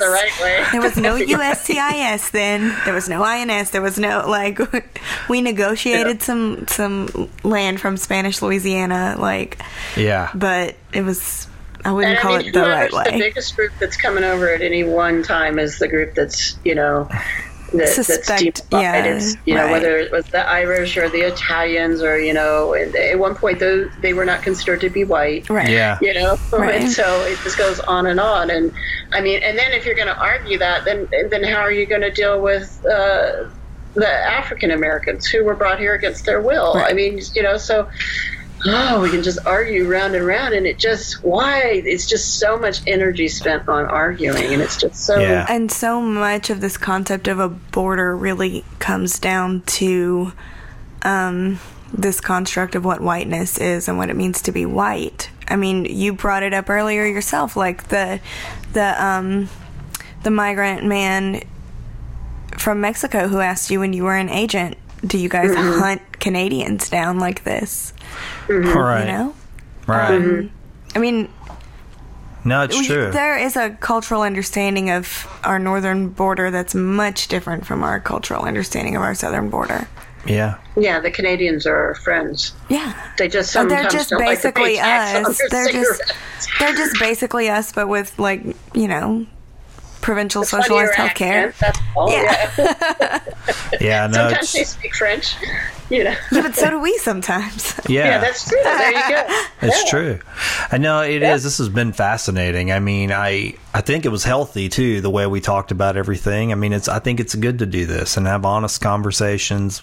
And I'm happy, I know it. I'm helped. I hate to pause the program, but I want to ask you something. Did you know that you can help me and my team at Parker Brand Creative Services grow the Find the Good News signal? For less than a fancy cup of coffee, you can become an Early Risers Club patron on our Patreon page. What's Patreon? Well, it's a way for creators to fund their projects by pooling support from those really passionate people that believe in what they're doing. Do you believe in what we're doing with Find the Good News? I hope you do. We believe that there's already enough negative news in the world, even right here at home, and that good people doing good works deserve a platform to speak from too. That's why we created Find the Good News, and we believe in that simple mission. Maybe you believe in it too. If you do believe in finding and sharing good news, then head over to our Patreon page right now or check out the link in the show description. For a commitment of $3.33 a month, you can join the Early Risers Club of Find the Good News Patreon supporters and get access to the B-Sides, a patrons-only podcast with the crew behind Find the Good News, Parker Brand Creative Services. Each time we level up, the Patreon rewards will get bigger. If you're tired of old news, bad news, and fake news, help support Find the Good News at patreon.com/findthegoodnews. That's patreon.com/findthegoodnews. Now, back to the episode. I love you just as well. There's a part of the show that if you listen to Laura's episode, you said actually, right? You listened to it? Yeah. Oh my gosh. So it's I can't called. believe that. She did. She listened to it. It was a long time ago in terms of my life and where I am in life now. I know, right? A lot's changed, Yeah. right? I mean, when you were on the show, I mean, what's I had a been whole your different cycle? It's career. been, yeah. I was working in marketing. Yeah. Now I'm a legal assistant. Basically, what happened was I met a lawyer who has a satellite office here, and I was taking friends who were asylum, needed to file for asylum, taking them to meet her, and one day I cornered her into a dinner and drinks meeting and made her give me a job, and so she did.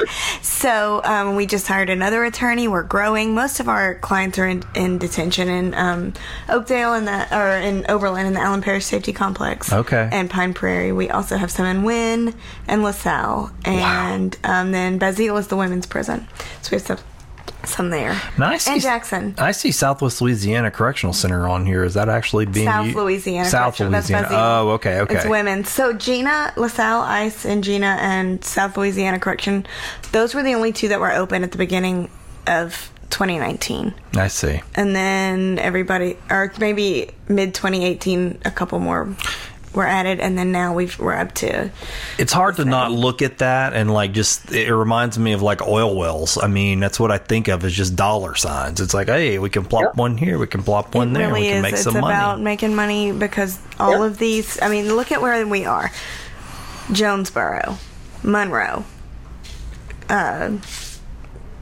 St. Tammany Parish Sheriff's Office even has beds open. Like, these are all places where the prison or the jail is a huge part of the local economy. Pine Prairie, Allen Parish Public Safety Complex, and Overland. Yeah. Yes, these are poor communities that don't really have the agriculture that they used to. Yeah, and they were already relying on. I mean, Louisiana used to have the most number of prisoners per capita in the nation, and criminal justice reform came along with our most recent gubernatorial election, and that's been touted as a big victory of Governor Edwards. And I appreciate a lot about Governor Edwards, especially looking at what he inherited from the last governor, but he has done nothing to stop or discourage sheriffs and these also the private prisons, the Geo Group and the LaSalle prisons from contracting with ICE and just basically replacing the black bodies that were imprisoned with brown ones. Yep. Now, do y'all follow Dr. Reverend Barber?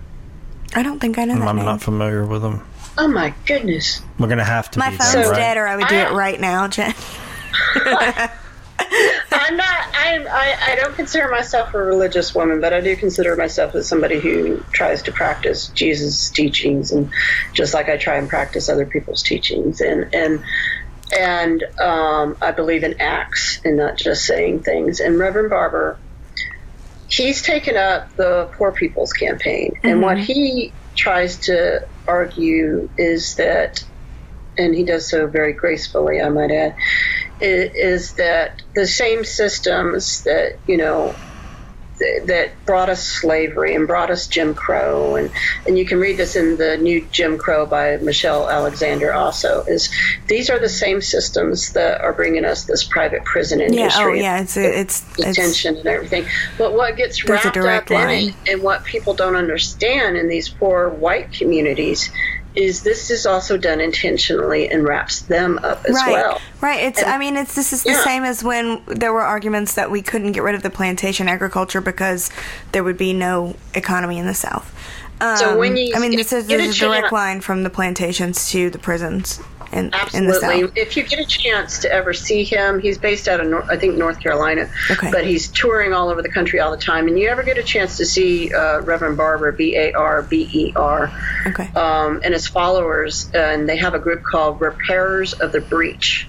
Oh, wow. And I went to El Paso with him and spoke before his congregation, and everybody was there, from Muslims to Jewish people, everybody, non-believers, gay, straight, everybody was there. And it was fantastic. And we went down to Juarez, which is very dangerous, but we went down there. I mean, the man is just incredible. And you cannot help but feel whatever you want to call it, the spirit or whatever you want to call it, when you're around this man. And he's definitely somebody to follow. And he wants everybody to belong, and he wants everybody to realize that, and even white people, that this is keeping them down as well. So yeah, we'll have to check him out for sure. I know. That reminded me of the audiobook I'm listening to is Dr. Ibram Kendi's How to Be an Anti-Racist. So it's obviously intended for a white audience, but it's a really good toolbox for like envisioning yourself as a white person as part of the solution, in a way that isn't overstepping, in a way that's respectful, of the experience of those who've been on the receiving end of racism.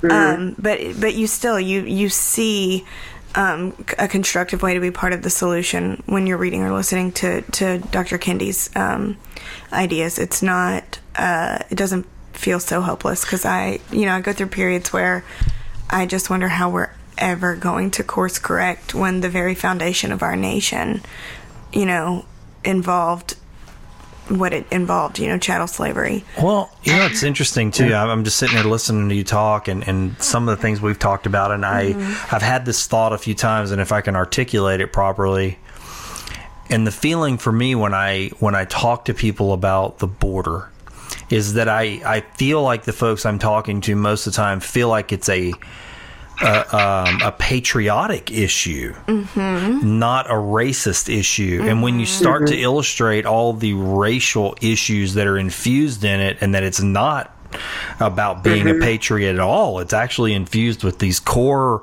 racist markers, then the conversation gets really strange, because it turns into, it makes me realize how many, I guess, people want to be patriots, right? It's like we want to believe we're patriots, and somehow wrap the flag all around this, and paint it red, white, and blue, and it's not. It's not about being a patriot at all. There's so much discourse that gets classified as patriotic that is racist. It's already infused into but don't you think that what we think of as patriotic at times?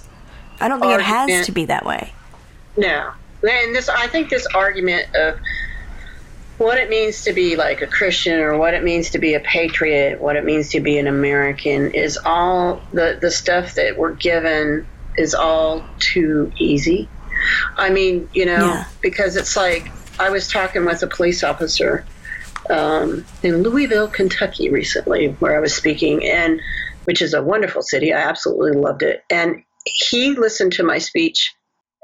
He said, and I was waiting because he asked to talk to, he went and saw me speak, and then he came afterwards, and he was in uniform, and he said, I'd like to talk to you. And I'm like, oh gosh, here we go. He's going to say how I'm anti-law enforcement and I don't, this and that. But he was like, it was so refreshing to hear you talk. And people just need to understand that, saying thank you for your service doesn't make you patriotic. Wearing a red, white, and blue T-shirt does not make you patriotic. Telling the police that you're never going to question anything you do does not make you patriotic, And so being a patriot also, like being a Christian, like being an adult, like anything, requires a lot of accountability and responsibility. You can't just be something without all that, Yeah, well, I mean, one of the things I've heard, and maybe I've even said to folks, is like, one man's patriot is another man's terrorist, and depending on which side of it you're on. Yeah, exactly. And that's when you really put yourself in another human being's shoes. Sometimes you go, man, I actually relate with what their plight is, and then when their plight doesn't align with your colors, then you start to question that. I've found myself in that kind of predicament many times, where I say the words, look, I love this country, but very often the things I say probably won't sound like it, but they actually come from a place of love, because I think we can be better than we are, and even better than we've been. Yeah, and I mean, like the right-wing radio host guy I was talking to in Clint, Texas, he said, he was talking about patriotism, and I said, well, do you think that these left-wing liberals that are out here yelling about the kids being held in detention, do you think what they're doing is anti-patriotic, that it's un-American? And he paused, and I knew he wanted to say yes. And he goes, and then I interrupted him, and I said, because dissent is patriotic. And he said, you're right. I agree that they have the right to do what they want. And I said, and you have the right to disagree with it. That's fine. But we don't have to throw things at each other and yell and scream. But to be a patriot, it's more than just saying, okay, do whatever you want. I mean, and that's the whole thing about America, was you always have to question the government. I don't care who's in charge. It's patriotic to question the government and ask why things are done. And when we look at the Border Patrol in general, the Border Patrol is just, I don't know that it ever had a way, because the Border Patrol was literally born out of racism. It was brought to be because of the Chinese immigrants that were here that we wanted to get rid of in 1924. But certainly after 9/11, they really, really just went off the tracks with these anti-immigrant hate groups that when you look at who started these anti-immigrant hate groups, they're all actually these old school eugenicists, which is that's just a scientific way to be racist, it's population control and that kind of stuff. So, I mean, when you look at who's behind it, but at the same time, and I understand I'm not a Latina, so it's not as personal. And when somebody who's Latino and they have personal contact with this and it's painful, you have to let them have their pain. You have to listen to their pain, and at the same time, you have to understand. It's so hard to do. You have to understand that many of these agents do not understand how they've been manipulated and do not understand what they're, that this was planned and they've been tricked. And not to say that a lot of the agents aren't outright racist. Some are. A lot are. But, and I don't think you can be part of that organization like I couldn't be without tending to that way. But I don't think it's this either or. You're either a racist or you're not, you know? Right, no. Do you hear the criticism, well, most of the Border Patrol agents, have Spanish last names. Most of them, their parents and grandparents came the right way, and they're Latino immigrants themselves. I hear that all the time. So what what is your answer? Because I'm sure there's like a culturally complicated answer that, here in Louisiana we have a small little Border Patrol office in Lake Charles that's not, they're not, so there's a customs. Anyway, yeah, that makes sense. Only in your port, I would imagine. Right. We have a little customs office in the port. So generally, what people have to understand, and like half my class was Latino, and I remember when I was in class and the law instructor was like, "You'll just know when they're here." They use the term illegally. Right. And I said, "What do you mean you'll just know?" And he said, "You just know." And I said, I don't understand. And the guys are laughing at me, and I turn and I look around and I go, how do I know that he's not here illegally? Yeah. And they're like, what? And they get all offended. And I'm like, no, I'm serious. I'm a white girl from Alabama. I don't know. Yeah. What's the marker? Yeah. And so the deal with the Latino agents is that not every Latino obviously is connected to their heritage. That's one. Right. And then a lot of them come from border communities. Right. So the Border Patrol heavily recruits down here in the border communities, especially in the really, really small towns. Yeah. And what you find is that the agents will tell you, yeah, I remember growing up, every time I went to school, agents would stop me and ask my citizenship, and they were jerks, and I hated them, and blah, blah, blah. But what I knew was that as a young Latino growing up in a podunk town on the border with no opportunities, that this was a good job. Paid pretty good, yep. And they had health insurance, and the agents, the one thing I can say, even though they messed with me as a kid, nobody messed with them. And they always had a nice house, they had the nice car, they had the girlfriends. You just described gang culture. It is. That's literally what that sounds like. Well, these are the same people who are deciding to staff the ICE prisons in Louisiana because it's a good job. Oh, man. It's psychologically the same thing. And so, but then there's on Twitter, and I can't remember, she told me what her real name is, but I can't remember because she's a writer, a young black writer, and her Twitter handle is at Caffeinated Living. So if you decide to follow her, please let her. I think I do.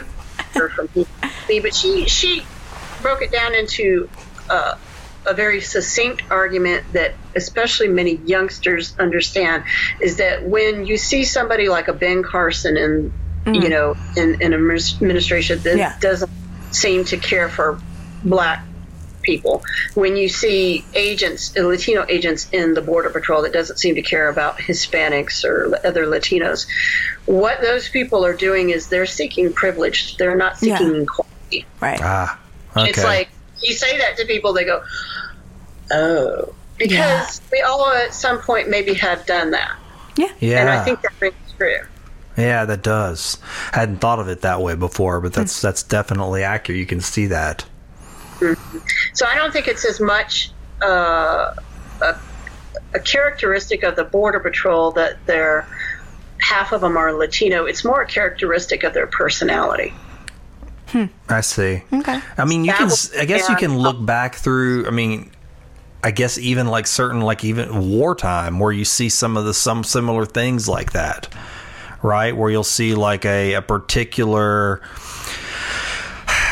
I don't even really the right way to say that, but like in a conflict, you'll see people from maybe the other side come over to the aggressor side and sort of form their own little unit within that apparatus, I guess, you know, and then it becomes like, hey, I'm on the winning side now. Right. I'm on the right side, and it's a clout thing. It makes you feel accepted and like, yeah, I know I'm not one of you, but because I'm wearing your uniform, you accept me since I'm on your side. It's not real acceptance. Right. If that makes any sense. I mean, it's just, you know, you're wearing the colors, you're wrapped in it. Now, you do hear that kind of language with, like, some military groups, you know, like Marines. I know my father used to say that, you know, you didn't see color in the Marine Corps is what he would always say. He said, Marines are Marines. They're not, you know.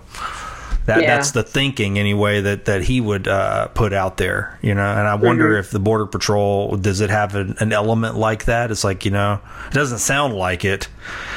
With women, they have that idea that they're all green and they all bleed green is what they say. But but when you get into it as an actual agent, there are all these different cliques where the Latino agents feel that they're not getting promoted enough, and only the white that's agents what I wondered. Yeah.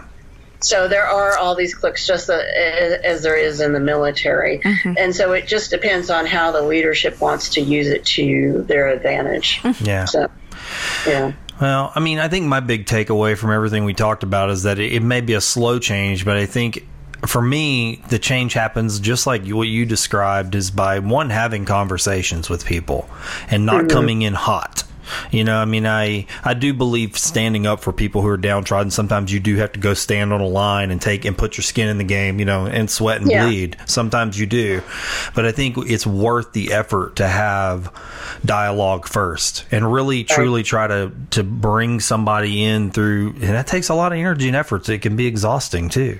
But I think it's worth the effort to do that first and continue to have those types of conversations, especially with people that I don't agree with. That's something that I am guilty of, is being exhausted by a negative interaction and just forget it, I'm not going to talk about this anymore, and then sort of clustering up with like-minded folks. And I have to resist that, because if I continually have conversations with like-minded people, I'm not really getting in front of the people that really need to change the most, you know? I think it's human nature and it's animal nature. You know, you go to where your comfort is, and if it's easier that way, then that's where you're going to go. It's why we have stereotypes. I mean, if you realize that we are basically animals, a stereotype that says that lions are dangerous, they will eat you, well, that kind of benefits you. And so I think that we still have, in some ways, some of those especially when we start seeing our basic needs not being met, whether we're talking about food and shelter and safety, then you start seeing a lot of this hate and lashing out and stuff. And then just, I do agree, obviously, that we have never dealt with our racism and what we have done as a country. We've just tried to gloss over it. Yeah, certainly growing up as a girl in Alabama, the only education I had regarding slavery was like, yeah, we had slaves. Right. And then they were free. Well, sure. You know, so. I talked about this online the other day. I mean, this is maybe a silly thing to throw in here, but, you know, just what we're not taught when we're young, or what we've tried to cover up in these terrible atrocities. I was watching HBO's new Watchmen series. And so I was watching the first episode, and that show, if you know anything about it, or the comic books, it's sort of like alternative American history, where they've tweaked, in the books, they tweak America's history just a little bit to create this really different timeline that we had maybe followed. And so when the show came out, this new show, they opened up with this event in 1921 Tulsa, Oklahoma.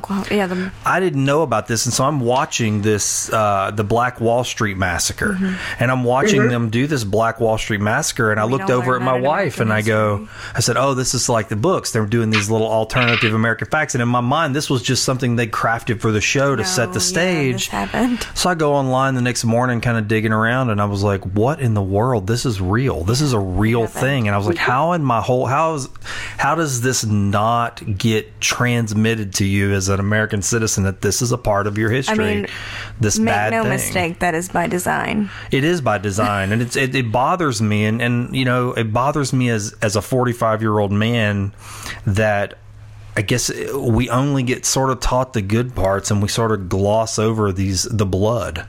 You know, I mean, we're sort of drenched in blood in a lot of ways, and we don't get taught that stuff. And it's that way on the border too. I mean, it's not like they taught us that in the Border Patrol, how the Border Patrol came about. And then when you read the history of enforcement on the border, and you see like in the 30s and 40s when people would come across to work in the fields and then go back, that there was also a lot of lynchings going on of Mexican people. Yes. So. And then just a lot of killings and murders. And then I think there was a time, and I don't know the exact dates, but there was a time when there was like, I don't know, a measles outbreak or some sort of outbreak. And then, of course, they blamed it on the field workers. And so then they made them all shave their heads before they could come in to work in the fields. And they made them strip down naked and doused them with chemicals and all this other stuff. And I mean, just reminiscent, it makes me think of reminiscent of the concentration, how people were treated in the concentration camps in Germany. And, you know, and then obviously the lynching that happened on the southern border that was also part of slavery. So, and the common denominator in all that, I think, it's like white supremacy. They just cannot stop. They're always looking for a little way in, and it just is like. And I know, I had some young Hispanic man in Kentucky came up to me and he said, "How do I talk to my white loved ones without them thinking I'm saying that they're racist?" And I said, yeah, white people get really like fragile about that. You're right, it's true. It's like, well, I'm not a racist. Yeah, you know? yeah. And I said, so you're gonna have that, and if you love that person, and you shouldn't have to, but you're just gonna have to. You're gonna have to be gentle about that, and you know, just like you want them to be gentle about how you feel about being, you know, how your culture has been treated. And it's hard because I can hear Latino friends right now saying, well, I don't have anything to be gentle about. And it's true. But I just ask that we all try to be kind and quiet with each other and walk in each other's shoes and listen to each other before we speak and before, you know, we lash out. And that young man it was just heartbreaking. He was sobbing uncontrollably afterwards and hugged me like 3 times and was just like, I've never heard a white woman talk like that. And, you know, and I wasn't all like, white people are terrible. Right. And it doesn't sound like you're saying that, right?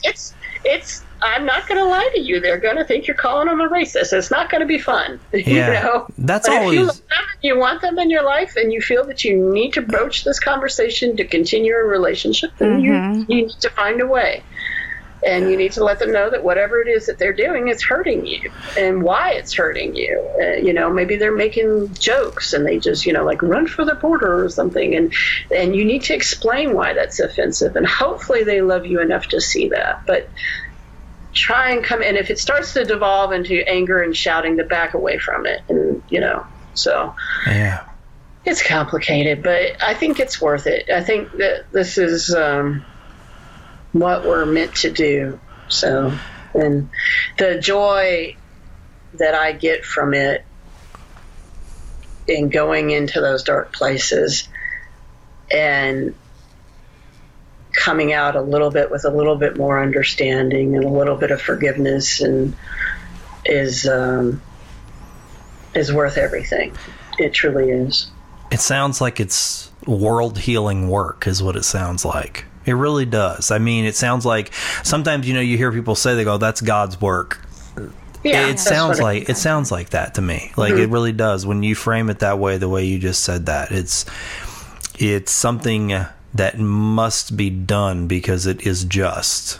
Right. And I think, when That's we what we're meant talk to do. about patriotism, what we were talking about before, you look at it feels like to a lot of people who believe that just wearing the hat and, draping the flag around them, that's patriotism. And when you say, well, what about slavery? They take it as such an insult. And it's like, no, it's not an insult. We're trying to say that, yeah, we have these ideals. We have ideals to be fair and all men are created equal. And this is what we espouse. And you know what? We've espoused it, but we've not really Lived gotten up there. to it, yeah. So let's, instead of trying to just cover up the stinking pile of poo, it's still stinky. And I would like to deal with a pile of poo Right. instead of, Actually flush it. actually flush it. And let's deal with it. Not everybody obviously is going to come to that same understanding, but I think the majority of people, I think the majority of Americans, the majority of people in the world are neither all the way left, all the way right. I think all of us are somewhere in the middle. Yeah, no, it's true. It's true. I find that within myself, if I'm honest. I mean, the other day, someone used the term liberal in speaking about me, and I was actually, I don't use that word about myself. I don't think of myself in those terms, you know what I mean? And so, but I felt a little bit, I'm not going to lie, like I honestly, I kind of felt a little like a gut punch. I was like, what? Like I was actually surprised as I went, liberal. And then I started like kind of analyzing very quickly, like, so what does that mean from this person's perspective? Right. Like, where am I at on this spectrum? Because I find I do have thoughts that are and feelings about certain things that would probably fall in a conservative camp. Yeah. Other things maybe are a little more liberal, and some things I'm not so sure. But then I started thinking, I said, but they're only framing me as a liberal through a certain set of markers. Just these things, and these are the things that they care about. And, I realized in that conversation that I have different markers for me. And I realized most of the conversations I'm having are like that. They're based, like, for instance, like our president, their support of that person is based on a set of, let's say, 5 markers. But when I look at my lack of support, I have 5 markers that don't have any. They don't look like theirs at all. And so we're just basing our support or lack thereof on completely different things that matter to us. Because the things that matter to them just do not matter to me. I'm like, I'm not in this. These aren't my switches. I don't even think Trump is a Republican. I don't even think he's a conservative. No, I actually he's just don't an authoritarian kleptocrat. He's authoritarian. He's an egomaniacal, whatever narcissist, and he will be on whatever side is benefiting him at any time. But he has taken up the moniker and the label of the Republican Party, and unfortunately, the Republican Party has not fought back enough on that. So that would be kind of cool if we could see them try and take their party back. But well, they tried before that election and it didn't work out for them very well, and now they're falling in line. Yeah, it is interesting how a figure like that can do that. Or like you said, it's wrapping yourself in a brand. I mean, it's just branding, branding. And calling yourself something, and then the party kind of doesn't really have a choice. I mean, they do have a choice, but they kind of go, well, if we want to keep our status quo, we kind of have to go along with this. And it's just bullying. It's just bullying. He's very good at it's very strange. exploiting loopholes in whether it's the government or the system. He's very good at that. Like so many things that he's violated and done are not necessarily illegal. They're just contrary to our norms. And that's kind of Yeah. And I don't know. I've searched my thoughts on this all the time. Because it is funny when he said, and to me, because the late night comedians poke fun at what he says every night. Because every day there's some ridiculous thing. Like I think yesterday, he's not so good with a speech. Yeah. So yesterday I think it was we're going to build the wall between New Mexico and Colorado, and I go, that's ridiculous. And in my mind, I go, any American knows that's. And I even give him the benefit of the doubt and go, even he knows this. He knows this. And I've come to believe that it's just like a static screen. It's like, how much bullshit can I just throw out there and just say whatever haphazardly and just create so many wrecks that you just can't even focus on one thing and see what's going on anymore. And I just get my way kind of dancing between the raindrops of all of this crap that I'm slinging out there. And I just don't know that I'm 100% buying that that isn't intentional, or at least some part of why it's like that. It's just like, I'm just going to feed stuff that's volatile, triggering people constantly, and the narcissistic element just feeds on that. You know what he reminds me of? And I recognized him right away. And if you've ever had to deal with a con man, then you recognize it too. Is he reminds me of, in a lot of ways, of my alcoholic mother. All the manipulation and the lying and everything is centered around them. So I think a lot of people, if you grew up with an alcoholic parent, there's books written on the norms of alcoholic families and how everybody has to keep the secret and everybody has to prop the alcoholic up and keep things going. And he reminds me of exactly that. And alcoholics, a lot of times, they're not necessarily narcissistic, but they can have narcissistic traits in our view. And I think that people who've dealt with con men and stuff, they knew exactly what he was from the get-go.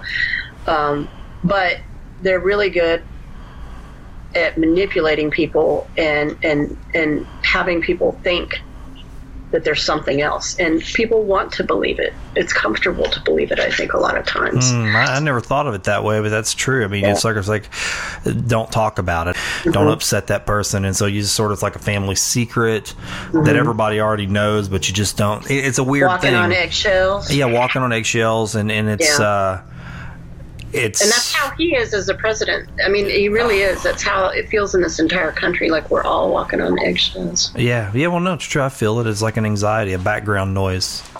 And I'm happy, I know it. This episode's Fishing for Goodies Fishbowl sponsor is Brimstone Museum and Henning Cultural Center in Sulphur, Louisiana. I don't know what you look for when you travel, but one of the things I look for when I'm putting together my itinerary is a unique museum or gallery in the city I'm traveling to. I do this almost every time I go to a new city, but if I'm being honest, I'm guilty of not always doing that very thing right here at home in Sulphur, Louisiana. That's really a shame, because we have one of the most interesting, historically relevant, and culturally rich corners in any city in the country about 2 minutes from where I'm sitting right now. I'm talking about the Brimstone Museum and Henning Cultural Center. Have you ever really thought about why our city is named Sulphur? They've got a permanent exhibit on the history of the sulfur industry that answers that simple question and more. You really get a full scope of just how important the sulfur mining industry was to the development of Southwest Louisiana and the impact it had on the rest of the world. Yes, the rest of the world. On the same property, right next door to the museum, is the Henning Cultural Center, presenting some of the most interesting, modern, and culturally relevant local art shows I've ever seen.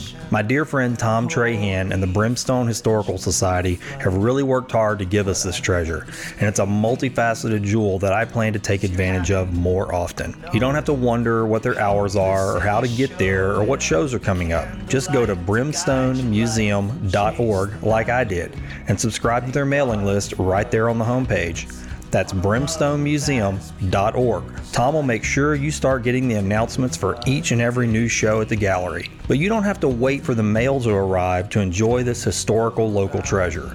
You don't have to be guilty, like me, of overlooking a local wonder that conveniently sits next to the Grove, one of the most beautiful walking parks in Southwest Louisiana. Drop in and say hi to Tom for me. Tour the museum and center, and make sure to tell Tom that you heard about Brimstone Museum on Find the Good News. Now, let's take that dive in the fishbowl.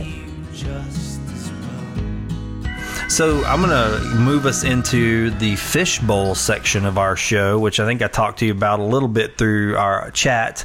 And this is the part of the show called Fishing for Goodies, where we give the interview up to the fishbowl. Okay. So what I'm going to do, since you're not actually here with us, I'm just going to draw the questions out and then read them, and then we'll just discuss them. I don't rarely get to dig my hand in here. Usually the guest does, so this is kind of always fun. I always try to go I have to come to Louisiana. I love Louisiana food. So. Oh, we love it here. We have great food here. That's one of the big draws. I miss it. Do you? Do you get to travel here? Have you been here many times, or? I haven't, but I miss, being in Mobile and stuff, and so I learned all about Louisiana food, and I love Louisiana food, and I cook Louisiana food every chance I get. I use Tony. Tony Chachere's. Yeah. I love it. That's a Louisiana staple, man. Everywhere you go, somebody's using that. I'm amazed at the reach of that brand. It's out here, but everybody out here, of course, calls it Chachere's. Chachere's. My sister had a boyfriend when we were kids, and he was from Seattle. And I think he was from Seattle. Anyway, he came down here, and he goes, "Oh, y'all have the Tony's Chachere's." And he said that, and I was like, well, what's he talking about? And I realized it was Tony Chachere's. Yeah. Well, that's a hard one to say, though. I think they even have a TV commercial where it's like a little joke, where it's like showing people trying to say it from different places. Yeah. Well, this is interesting, and nobody's asked this question before. So the first question from the Fishbowl says, which words or phrases do you most overuse? Does Jen Bud have any catchphrases? Well, my wife would say that I talk Southern sometimes because I say, you want, I should.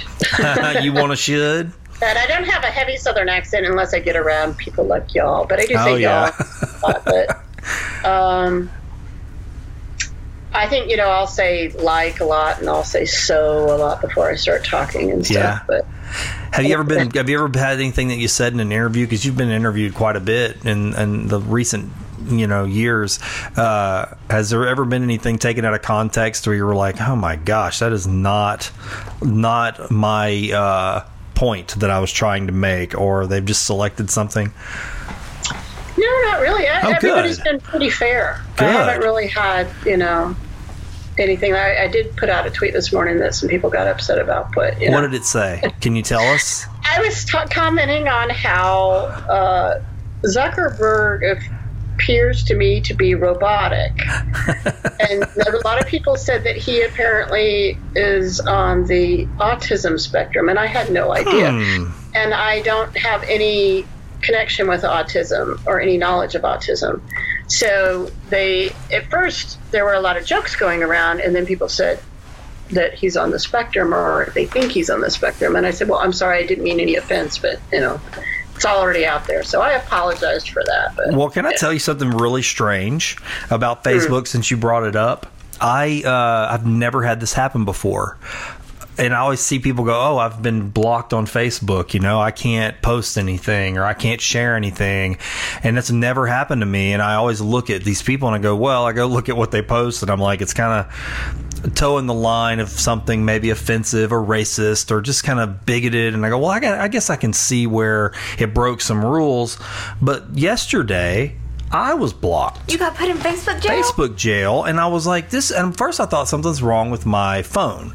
And so I uninstalled it, reinstalled it. I'm doing all the normal stuff. And then I started noticing the same thing on all my computers. And I was like, this is very odd. And so I started analyzing my habits. Have I done something? What have I posted? Couldn't find a doggone thing that was any different than anything I did. Notification about what put you in Facebook? No, I did reply and send them a message saying, hey, look, if you review my activity, nothing's changed. But I couldn't help but have this sinking suspicion, like the only thing that has changed was that I was talking to new people through the Messenger app that I hadn't talked to before. And so I was like, well, is that like a marker for Facebook now? Do they put people in these little timeout zones whenever, there's something that like that happening? I don't know. I know that sometimes, like Southern Borders Twitter, they sometimes get put in timeout, and it's because people who don't agree with their pro-immigrant stance will find something and report. And so, I mean, you always run that risk, I guess. That's possible. Somebody could say, but if someone reports your content on Facebook, you get a notification. Oh, well, I did click whatever the thing was that you click, and I filled out the little thing and showed them, and I just gave them my report on, my activity and, why I think I shouldn't be blocked. Basically, it was like my little sales pitch, and then within 30 minutes, it was back. Wow. It was very strange. I've never went through that before, though, so I didn't know what it even looked like. Have you ever been through that? You ever been put in Facebook jail? No, not yet. But, I mean, I would imagine at some point if I was louder, maybe it would. People ask me all the time, do you ever get, like, Border Patrol attacking you and stuff? And I I get mostly people, the big thing, of course, is they comment on my weight because I'm overweight and say I could never have been an agent. And it's like, okay, that was like 20 years ago. You know? Right, yeah, all of us 20 years ago. right. I'm 48 now, so, you know, and it's like, and I left the patrol in 2001, so. Yeah. So they just try and be mean and hateful. I have had one agent's wife tell me I needed to shut my mouth or they'd shut it for me. Really? So an actual, like, kind of threat. Yeah. And then another guy had written to me and told me that because he could tell I was gay, that I was the one that probably raped migrants and stuff. And wow. so people are very hateful sometimes, but for the most part, the agents and stuff just kind of leave me alone. I've not had any issues. That might change at some point. But. Yeah. Well, and sometimes people will leave you alone if what you're saying is actually true and can be proven. They're like, you know what, it's better we just don't kind of let that do its thing, because if we draw attention to ourselves, it's just going to make it even more of a place to look, right? If you back up the behavior, right? I mean, right. If you share this person's tweet, or even if you're arguing against them, you're still sharing their tweet. You're still sharing their stuff. So yeah. Interesting. Yeah. Well, let's go to question number 2. That was pretty good. I like how they end up in places that the question doesn't ask. Let's see what we got here. Oh, this is interesting. Okay. What is your motto? I do have a motto, now that you asked me that. Okay, good. I'm drawing a blank now that you asked me that. Do you have a motto? Do I have a motto? You know, I think I do, but I think I got it from a movie. It's be nice until it's time not to be nice. Patrick Swayze from Roadhouse. Hell yeah. Oh, there you go. You know, and I'll lean more on the nice side. I think I try to be nice on the front end of everything. Even if it's just a smile, and sometimes even if I don't want to, I mean, and even sometimes to my detriment, I will try my best to be kind and nice. But I do feel like there's a threshold where it's like I was saying, sometimes you have to go stand on that line and put your blood and sweat in it. And so I feel like I try to gauge when that time is, but I don't greet everything with a ball of fist. I know what my motto is. Oh, good. It's and I do always say it. And actually, it's funny that I forgot it because I just tweeted about it. Is that you have to meet people where they are. Ooh, I like that. Yeah.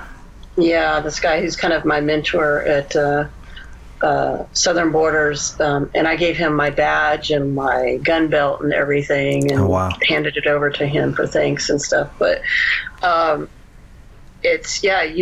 you have to meet people where they are, and not all people are able to get to where you would hope they would be. But that's okay. So you meet people where they are. I like that. What about you, Laura? Lâche pas la patate. What's that? Don't drop the potato. Don't drop the potato? Don't give up. What does that and mean? then Don't in give up? Spanish, it would be no te rindas. Don't give up. Don't give up. I like that too. There you go. Yeah, I'd say there's a few mottos that have been sticky for me, and a lot of them do come from pop culture, but I have this poster in my office from this old 80s show called Megaforce, and their patch, it's actually on my backpack, it says deeds not words, and I always loved that. It was like, hey, that's simple, deeds not words. Since we're talking about mottos, I did not stage that, but I do have another question that I wrote down, and it has to do with mottos, and it was the Border Patrol's motto, which was honor first. Right. What? Yeah, I wrote that down because I didn't know that either, and I wondered when I wrote this down. I thought, I wonder what Jen thinks I'm of always that. like, when I write, I'm like, is this honor first? I don't think so. Yeah. So did you know that motto going into the Border Patrol, or did you learn it after you became an agent? And then, well, I learned it. Probably the first day of training. Yeah. What's the sales pitch behind that motto? I mean, like, hey, honor first. Is it like Semper Fidelis is for the Marines? Like, yeah, that's how they see themselves, is that they're honorable and stuff. But my point to them is, it's not honorable to put children in cages. It's not honorable to put asylum seekers in indefinite detention, and they know this. And it's not honorable to cover up their rape culture and stuff like that. I wish they did put honor first. I really do. But they don't, and that's my push, is I want them to put honor first, like they say. I love that. If it's going to be your motto, try to do it. Yeah. You know, give it a really an honest attempt, an honorable attempt at honor first. Yeah. Yeah. I like that question. Let's see what else is in here. Can I read it? Yeah. All right, here we go. All right, Jen. What is the nicest thing a stranger has ever done for you? The nicest thing that a stranger has ever done for me is, I mean, the easy out would say like somebody bought me a free meal after I spoke one time and I didn't know who it was, but that was kind of. Can I reframe that a little bit, that question, Yeah. and bring it more home? Have you has in your job when you were with the Border Patrol, did a migrant ever do anything nice to you, nice for you? Someone that maybe you assisted or helped? They're not always in a position, I would say, to do that, but just the fact that they would tell me a lot of times that I was a really good person. Yeah. I remember one time I caught this a large group down in Tecate, but up on the mountain, and I was on the side of a cliff, and a helicopter was flying out there, and it was just causing all this brush, and it was a large group, and I was by myself, which is usually how we patrol, but I had learned in the academy any decent-sized man could kick my butt, so I always tried to be very careful, especially in the dark and stuff, and I was grabbing this one guy to come out, and he was not listening to me. He was younger, and he was being rude, and this older gentleman stood up, and he was like probably in his 60s, and he said, "You need to do what she says and be polite." And he helped me in this situation, being on the side of the cliff, because I could have easily gone over the cliff. And it was about probably a group of 30 or 40, and the young man said something to me in Spanish, and I think he probably said something rude. I couldn't understand what he had said, and the old man just dressed him down and was, she is a polite person, she's being nice, she's, because you have to understand that their experience with law enforcement is so much different than ours. And he's like, she's not beating us, she's not yelling at us or cursing. And the young man apologized and stuff. And so, I mean, it could have been a very dangerous situation, and I had no reason to be rude to them or no cause to do that. And he was just being a little punk kid, but this older gentleman just helped me, and I needed that. So I love what you just said right there. I don't know, I just respect that so much. You were in a position of authority, but what you just said was, I had no reason to be aggressive or to be rude. And I don't always experience that with law enforcement, but when I do experience it, I always appreciate it, because they are in a position of authority and power. And I wish I could say that I haven't been on the other end of that, where that power has maybe been abused a little bit, and it left it leaves a sting on you. It leaves like this stain to where the next time you encounter someone in uniform, where you just assume they're going to abuse that power. And what you said, if that's 100% true, that's amazing. It's awesome, because that's what I always hope for, is exactly what you said, is go, hey, I do have authority and I do have power, but I'm coming at you with my hands open. I'm coming at you with kindness and with respect. It's not just aggression.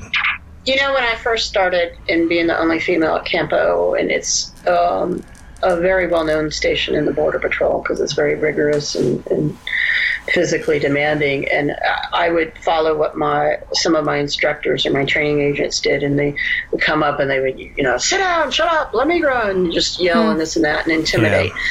And I found that because we always patrolled alone, I found that, and we hiked alone, I found that being as small as I was, and they used to call me little white girl in Spanish was what they called me, because I was so thin back then, and but they what I found is that I had less confrontation and less problems when I came up and said, "Is everybody okay? Does anybody need water? Is anybody hurt?" And that's the first thing out of my mouth. I like that. And it puts them off guard. Whereas they're expecting you to be confrontational, they're expecting to run, they're expecting to have problems. But when you do something like that, they're like, oh no, I'm good, I'm okay. And, so for the most part, that's actually how if I had to, then I had to, but, Yeah. It's that first do no harm mentality. That's actually really Right. beautiful. I like that. Right. You said this a few times today since we've been talking, and I guess I'm trying to, my imagination kicks in every time you say it. I'm trying to put myself in these situations you're in, and I didn't realize that you guys patrolled alone. Yeah, that surprises Sometimes on the me. highways, you might see two people on a highway, but no, you patrol alone. So when I was young, trying to prove myself, the agents would go hiking in a, like 110-degree weather after a group on a really long mountain trail and up these mountains and boulders. And eventually they give up, and I'd always go in behind them and gut it out and prove that I could do what they didn't do. Yeah. And but no, you're all alone. So Well, I have a question, and this is maybe I don't know, off in left field, but was there anything in that time? I mean, I know you've painted an honest picture. I have a lot to think about too, and I hope the people listening search their hearts and their minds and their opinions and their perspectives after listening to everything we talked about. But during that time, did you ever experience anything that you would consider beautiful? Anytime that I could help somebody, and that it does include those who had succumbed to the environment out there, because it snows in Campo and it gets really hot in Campo too, so we see both sides. But anytime you could do that, it was very touching. I remember I helped one young 12-year-old girl who had ended up getting lost out there, and she was out there for 3 days, but she was smart enough she could hear the highway, and she kept going towards the highway, and along the way she would find bottles of water that groups before her had left, and somehow she survived. And that felt good. Or any time where somebody had an accident or something and you could help save their lives, or you tracked them through the snow and got to them right before they passed from hypothermia and things like that. So there are opportunities. Some people have said you just hate the Border Patrol, like I said, I think in the beginning of this podcast, but it's like, no, I don't. And it's very confusing at times for me, because I do have moments where I was very proud to have that uniform on. Yeah. And there's a lot of moments where obviously I didn't. But it's very emotional. It's not just they suck, I hate them, and they're terrible. It's none of that. It's none of that. Even though I had a really abusive and rough time there, it's not like that at all. Yeah. No, that's why I wanted to ask you that, because I know sometimes within these time frames in our life, whether it's 4 years, 5 years, a decade, you can look in there and go, oh, this was the worst decade of my life, or that 5 years was terrible. Or like me, I'm divorced. And so I can get caught if I really sit and think about, oh, there was so much, this was bad and that was bad and this was bad. That is honestly not the truth. It's only a part of the truth, because within those things, there were still moments of joy and happiness and laughter and love and light. And so it's easy in retrospect to just go paint it with one brush. And so I try not to fall into that frame of mind. That's why I wanted to ask you that, because I know there had to be moments of that, just like what you described, human compassion. And There's actually one really good story that I have that kind of encompasses all that emotion into one night. So I was a senior agent already, and I had gotten back from prosecution's detail like 6 months down at Sector, and I'd come back to Campo, and it was my first night out, and they put me in Tecate, and I was up on one of the mountains looking down into Mexico and all the Tecate beer sign, and I was just waiting for sensors to go off and stuff to happen, and a sensor went off, and the scope truck said, okay, I got one person walking north in the gully. And I said, all right. So I jump in my truck, whisk down the mountain, and go there, and I'm just walking through the gully, and he's like, okay, he's right to your left. And I'm like, okay. And I flash my light to the left, and there's this Mexican adult male, and he looks kind of like he's wearing a suit that doesn't fit him and stuff, which is odd. So he's not like the normal crosser and stuff. And he's kind of crouched down, and then all of a sudden he goes to jump up, and I go, like that, and he goes back down. And then I pulled my cuffs out, and I said, because believe it or not, we didn't normally cuff a lot of people back then.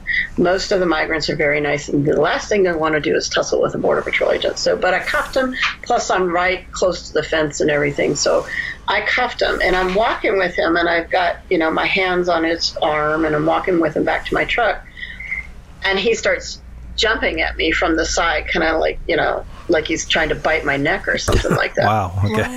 And all of a sudden I hear over my radio, in my earpiece, I hear, I don't remember what the 10 code was for an agent getting, beat up or something like that, but something like that. And then he's like, he's trying to hurt Bud. He's yelling my last name. And all of a sudden this truck from another agent comes out of nowhere, and this agent comes running through and flies through the air, and before I can even say anything, and I'm like, stop, and he's on top of this guy, and it's just like punching the hell out of him in his face and stuff, and I'm like, stop. And I finally get the agent off of him and stuff, and he's like, what, he was beating you up and stuff, and he didn't hurt the guy too bad, so it wasn't that big of a deal. But I said, and the guy's laughing actually, and I said, he's not hurting me, he's trying to kiss me. And he was had a little mental issues, and we encounter that actually a lot out there in the middle of nowhere. People don't think about that. And so he had decided that he was attracted to me, and so he kept calling me, instead of Agent Bud, he would call me Agente Bud, and he would say Agente Bud, ella es mi novia, she's my girlfriend. Oh my gosh. And he was telling the other agent this, and then the guy's like, is she okay, over the radio, the scope's, and I'm like, I'm fine, it's all okay. And then the other guy's like, he thinks he's, and I'm like, stop saying this over the radio, And so I ended up putting him in his truck, and it's just kind of, I remember I got in my truck, and I'm going back to the port to, I don't know, go to the restroom or go get lunch or something, and I'm driving right along the fence, right back to the port, and I'm just like laughing to myself, and I go, gosh, every time I feel like I hate these people, I find out how much I love them, and I'm just laughing, and it was just so funny, and it was, and luckily he wasn't hurt, and he laughed it off, and this and that, and it was just a good story. And then, I'm not kidding you, within that second, something hits my truck, the hood of my truck. Somebody on the other side of the fence threw a human head. What? And it landed on my truck. A human head. A head? Yeah, and it had a little bit of hair and skin still attached to it. Like a migrant who had died? What? No, it's probably a cartel kill or something like that. My so, yeah. Damn. God. And I'm like, and I stop on the brakes, and I go, God damn it. Yeah.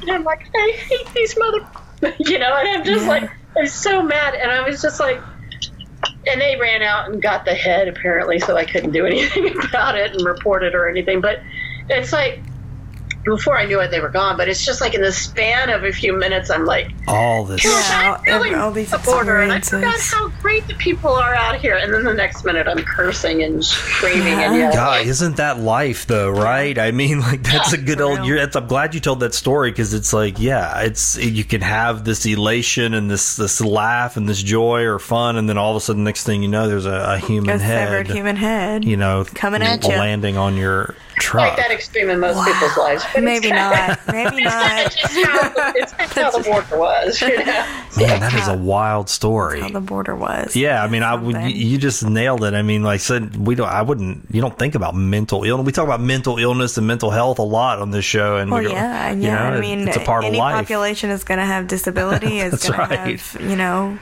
it's easy to forget.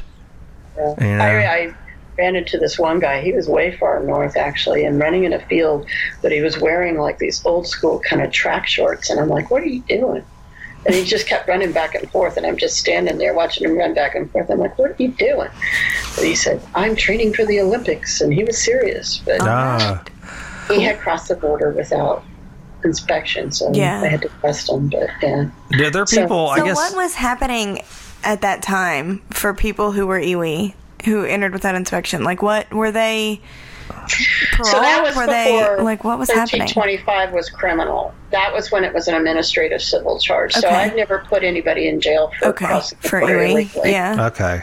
So what No, would happen I to think them? that You that would has to be you would different ones. detain them, and then what? Like, If they chose, which the majority of them did back then, they chose a voluntary return, or they what we would just call cross back over. Yeah. a VR. We Mm-hmm. would just send them back to Mexico, and they would be back, the next day or whatever. Yeah, try again later and not get caught that Yeah. time. Yeah. Well, I mean, I remember one night in Tecate, we kept having this one group hit the same sensor, and it was like 3 nights in a row. On the 4th night, I was sitting up in a tree waiting on them because they came at the same time every night. Mm-hmm. And they came again, and I jumped down and I yelled "Chupacabra," which is, and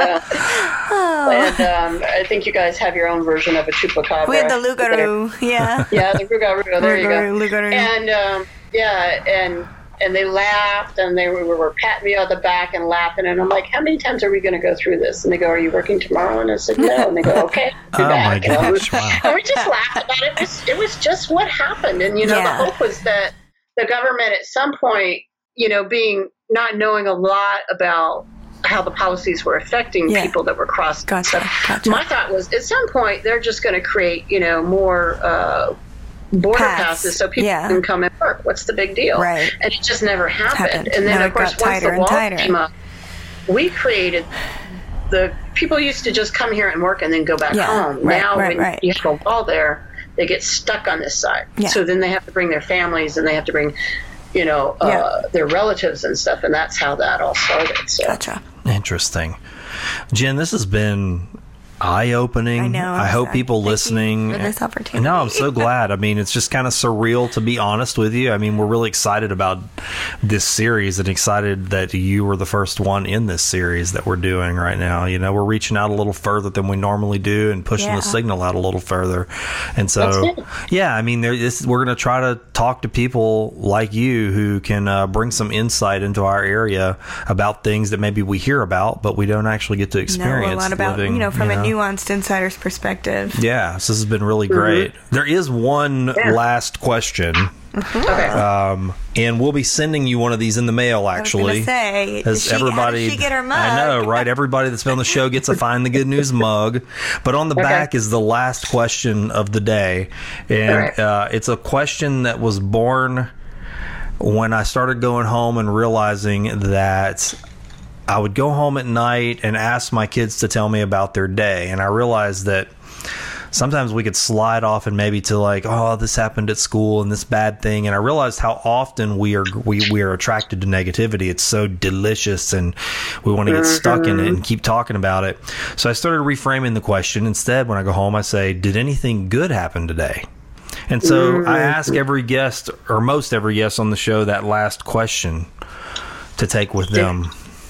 Did anything happen good in my day? Yeah. You know what happened that was really good is two people, they did ask me a little bit about, the truth of the border in my time in the Border Patrol, which is a bit negative at times, but they really asked me what can be done and read about what can be done and looked at the positive aspects of immigration and talked about it and didn't say, well, but, And so it's hard. It's like, I work with the Southern Borders, and I'm an ambassador for them, and also with Define American. And it's hard as an ex-agent because everybody wants to know all the juicy stories and all that stuff. Right. But there's also a lot of really good stories, and there's a lot of really good plans and a lot of really good people that are down here on the border. And every single person that I get to talk to and tell about that then can share it with somebody else. That's wonderful. That is yes. Awesome. God, that motivates me, actually, because that's what we want to do with the show. I want to share this with people. I want them to meet you. I mean, I've watched your interviews and I've read some of the things you've written, and that was kind of why I wanted to be your friend on Facebook, and see and follow your work, but to actually get to visit with you and hear those stories directly from you, I'd hoped to maybe do something a little different today than what I'd seen in some of the other interviews. And as you said, they're very short. A lot of times on TV, it's very short. You got 10, maybe 7 minutes. Exactly. Yeah, and if so you're lucky. if you're lucky, Might right? get 45 seconds, right? Right. 7 minutes with, like 4 other panelists. Well, So panelists. Yeah. That's right. And no telling what they're going to ask. And I've watched so many of those things. I thought, man, you just can't get a good deep dive in this format. Oh no. Yeah. You know? I don't even bother with cable news at all. So it was great to be able to do this and just, I don't know, it was enlightening. Yeah, I think this is where it's at, and for people that can't get out, this is a good thing for them to listen to, and then just getting out in the community and talking more about it. And that's what I do. I mean, that's what I do is just talk about this stuff, and come at it and listen to other people's viewpoints and what they're afraid of, and try and talk about it instead of just sitting around with our ugliness, Yeah, for sure. I loved your tone today. I mean, I just been thinking that this whole time. I was like, you had to talk about some stuff that maybe some of it's ugly and some of it's hard and painful, but your tone the whole time has been, it wasn't malicious. And that's beautiful, because so often I hear malicious tones, in the world. Yeah. And you didn't speak with that at all. It wasn't just not malicious for the sake of like civility. It was like actually hopeful. Yeah, like, right. Right. You weren't just being, trying to be peaceable. You were just telling the truth in a kind, like you said, a hopeful, constructive way. Yeah, love that. I try. That's what I love. And That's what I love everything- about following you. Also, so funny when I get that, because I get that. You don't know that you're famous. More and more, and I'm just like, you don't know that you're famous, but you are. Yeah, I mean, really and truly, it is interesting. I mean, you don't ever. I love it. I love that about you, that you're like, hey, I'm just gonna do this thing, and the fact that it comes back on you and people are like knowing you. I'm sure that's a strange experience, right? I mean, it is. It's very odd, and especially it's funny. People are like, they'll introduce. I'll be on a panel and they'll say, Jose Diaz from blah blah blah, and someone from blah blah blah, and they're like, and Jim Budd, and I'm like, and I'm just by myself. Well, it is interesting how perception works. I mean, because I'm guilty, and I don't mind admitting that. But like, I remember when, I think it might have been through some of Laura's messages and posts, is where I first saw your work and your voice. And most people introduce you as former Border Patrol senior, agent Jim Budd. And in light of the what's going on with the border and how hot of a topic it is, the first assumption for me was, oh, she just quit. Right. You see what I mean? Yeah. Like, it was like, oh, she got sick of all this bull crap and like quit over this. And so I had told somebody else that you were coming on the show, and I mean, I had gotten past my initial perception of that, and they were like, oh, that's awesome. So she's like whistleblowing about all the stuff going on. I go, well, hang on. Right. See, it's this perception like it's all just happening now. And I think it gets back into politicizing it. Everybody's throwing all this, and I'm no Trump fan, okay, but I also want to be honest. I mean, people throw all of it on Donald Trump. Right. You know what I mean? We And want you're our country honest to be about that. But successful no Donald matter Trump could who the not have been president is. elected without a culture that that made the bed. Right. And definitely our policing culture, and that includes, I think, our Border Patrol, But the was Border involved in Patrol's that. had problems since, obviously since I was in, and that's literally why I left. I didn't, I have had some people say, well, it was easy for you to sit there and say people should leave because, you left when you wanted to leave. And it's like, no. I didn't leave when I wanted to leave. Right. I left because my life was in danger, and I went and worked in a cabinet shop for minimum wage sweeping floors. So don't give me that. Yeah, right. Entire career. Yeah, you didn't just leave to all of a sudden make yourself some crazy whistleblower celebrity that's going to get all these endorsements and write a book and all later that. Before you ever really spoke out about it. Yeah.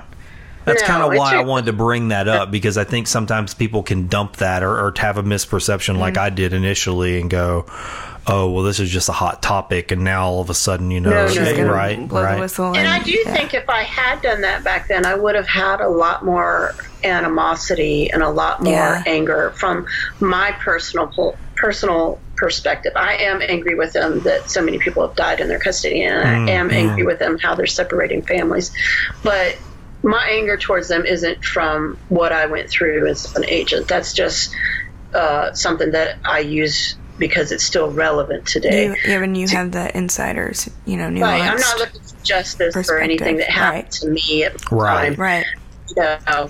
That's long and gone, and that's fine. But so I'm also, I think, blessed in that I did have that time to cool down and to deal with it and to reflect upon it and stuff. So we always try to judo flip. That's something I say a lot in the show is Aikido. Aikido is the redirection of energy and a way of doing that. And so we try to do that with most conversations. How can we take, especially recently, like for instance, Donald Trump came to town.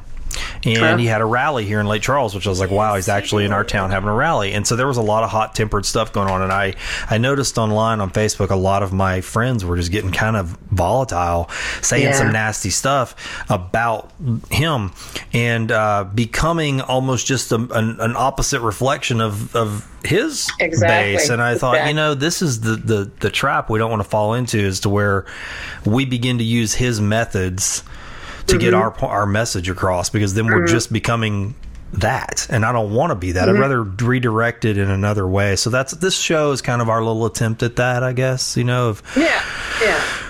all have our moments. I have my moments too. I'm prone to anger faster than I am any other emotion, I think, a lot of times. So and I think a lot of that comes from my upbringing and everything. But it's. My wife is so funny. She says, "Who are you?" So sometimes now I'm like, "Well, maybe they meant this," and she's like, because my wife's just like the nicest person in the world. But when people get that riled up and stuff, it's just not worth it. They need to calm down, and then we can revisit it later. I really don't think justice can be pursued without righteous anger. So I think you have to baptize your anger and use it.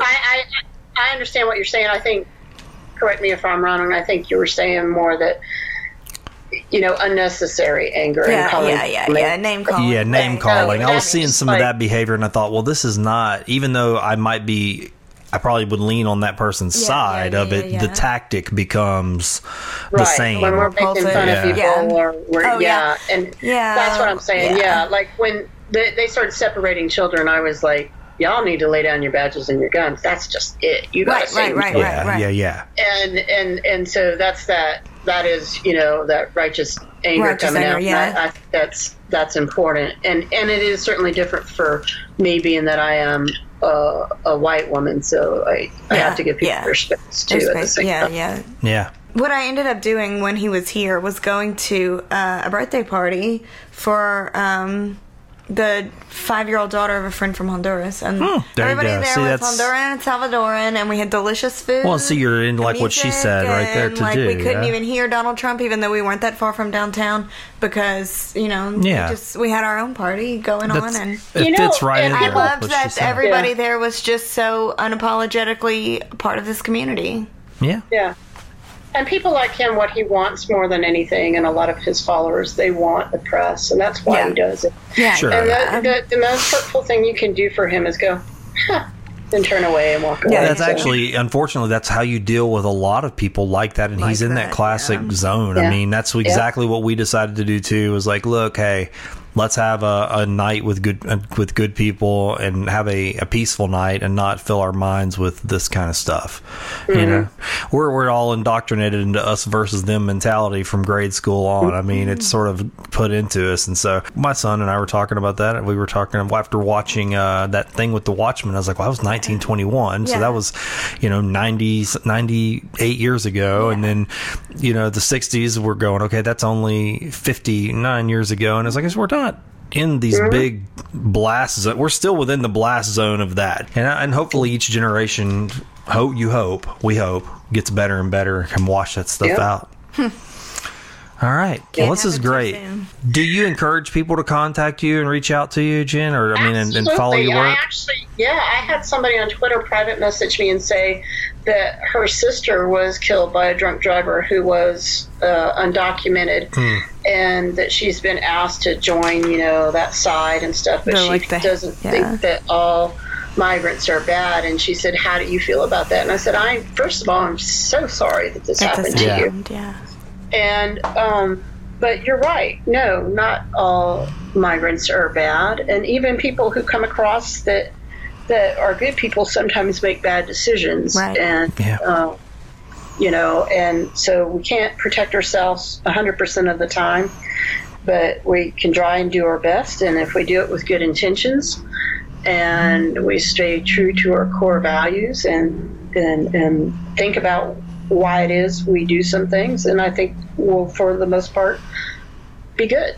Yeah. So, but yeah, I encourage people to reach out to me. Yeah. Is there a preferred method for you? I mean, do you have like a Twitter handle, Instagram handle, Facebook? Was that your best methods, or is there a better way for folks to find out about you and your work, your message? I think Facebook is good, at Jen Budd, JENNBUDD.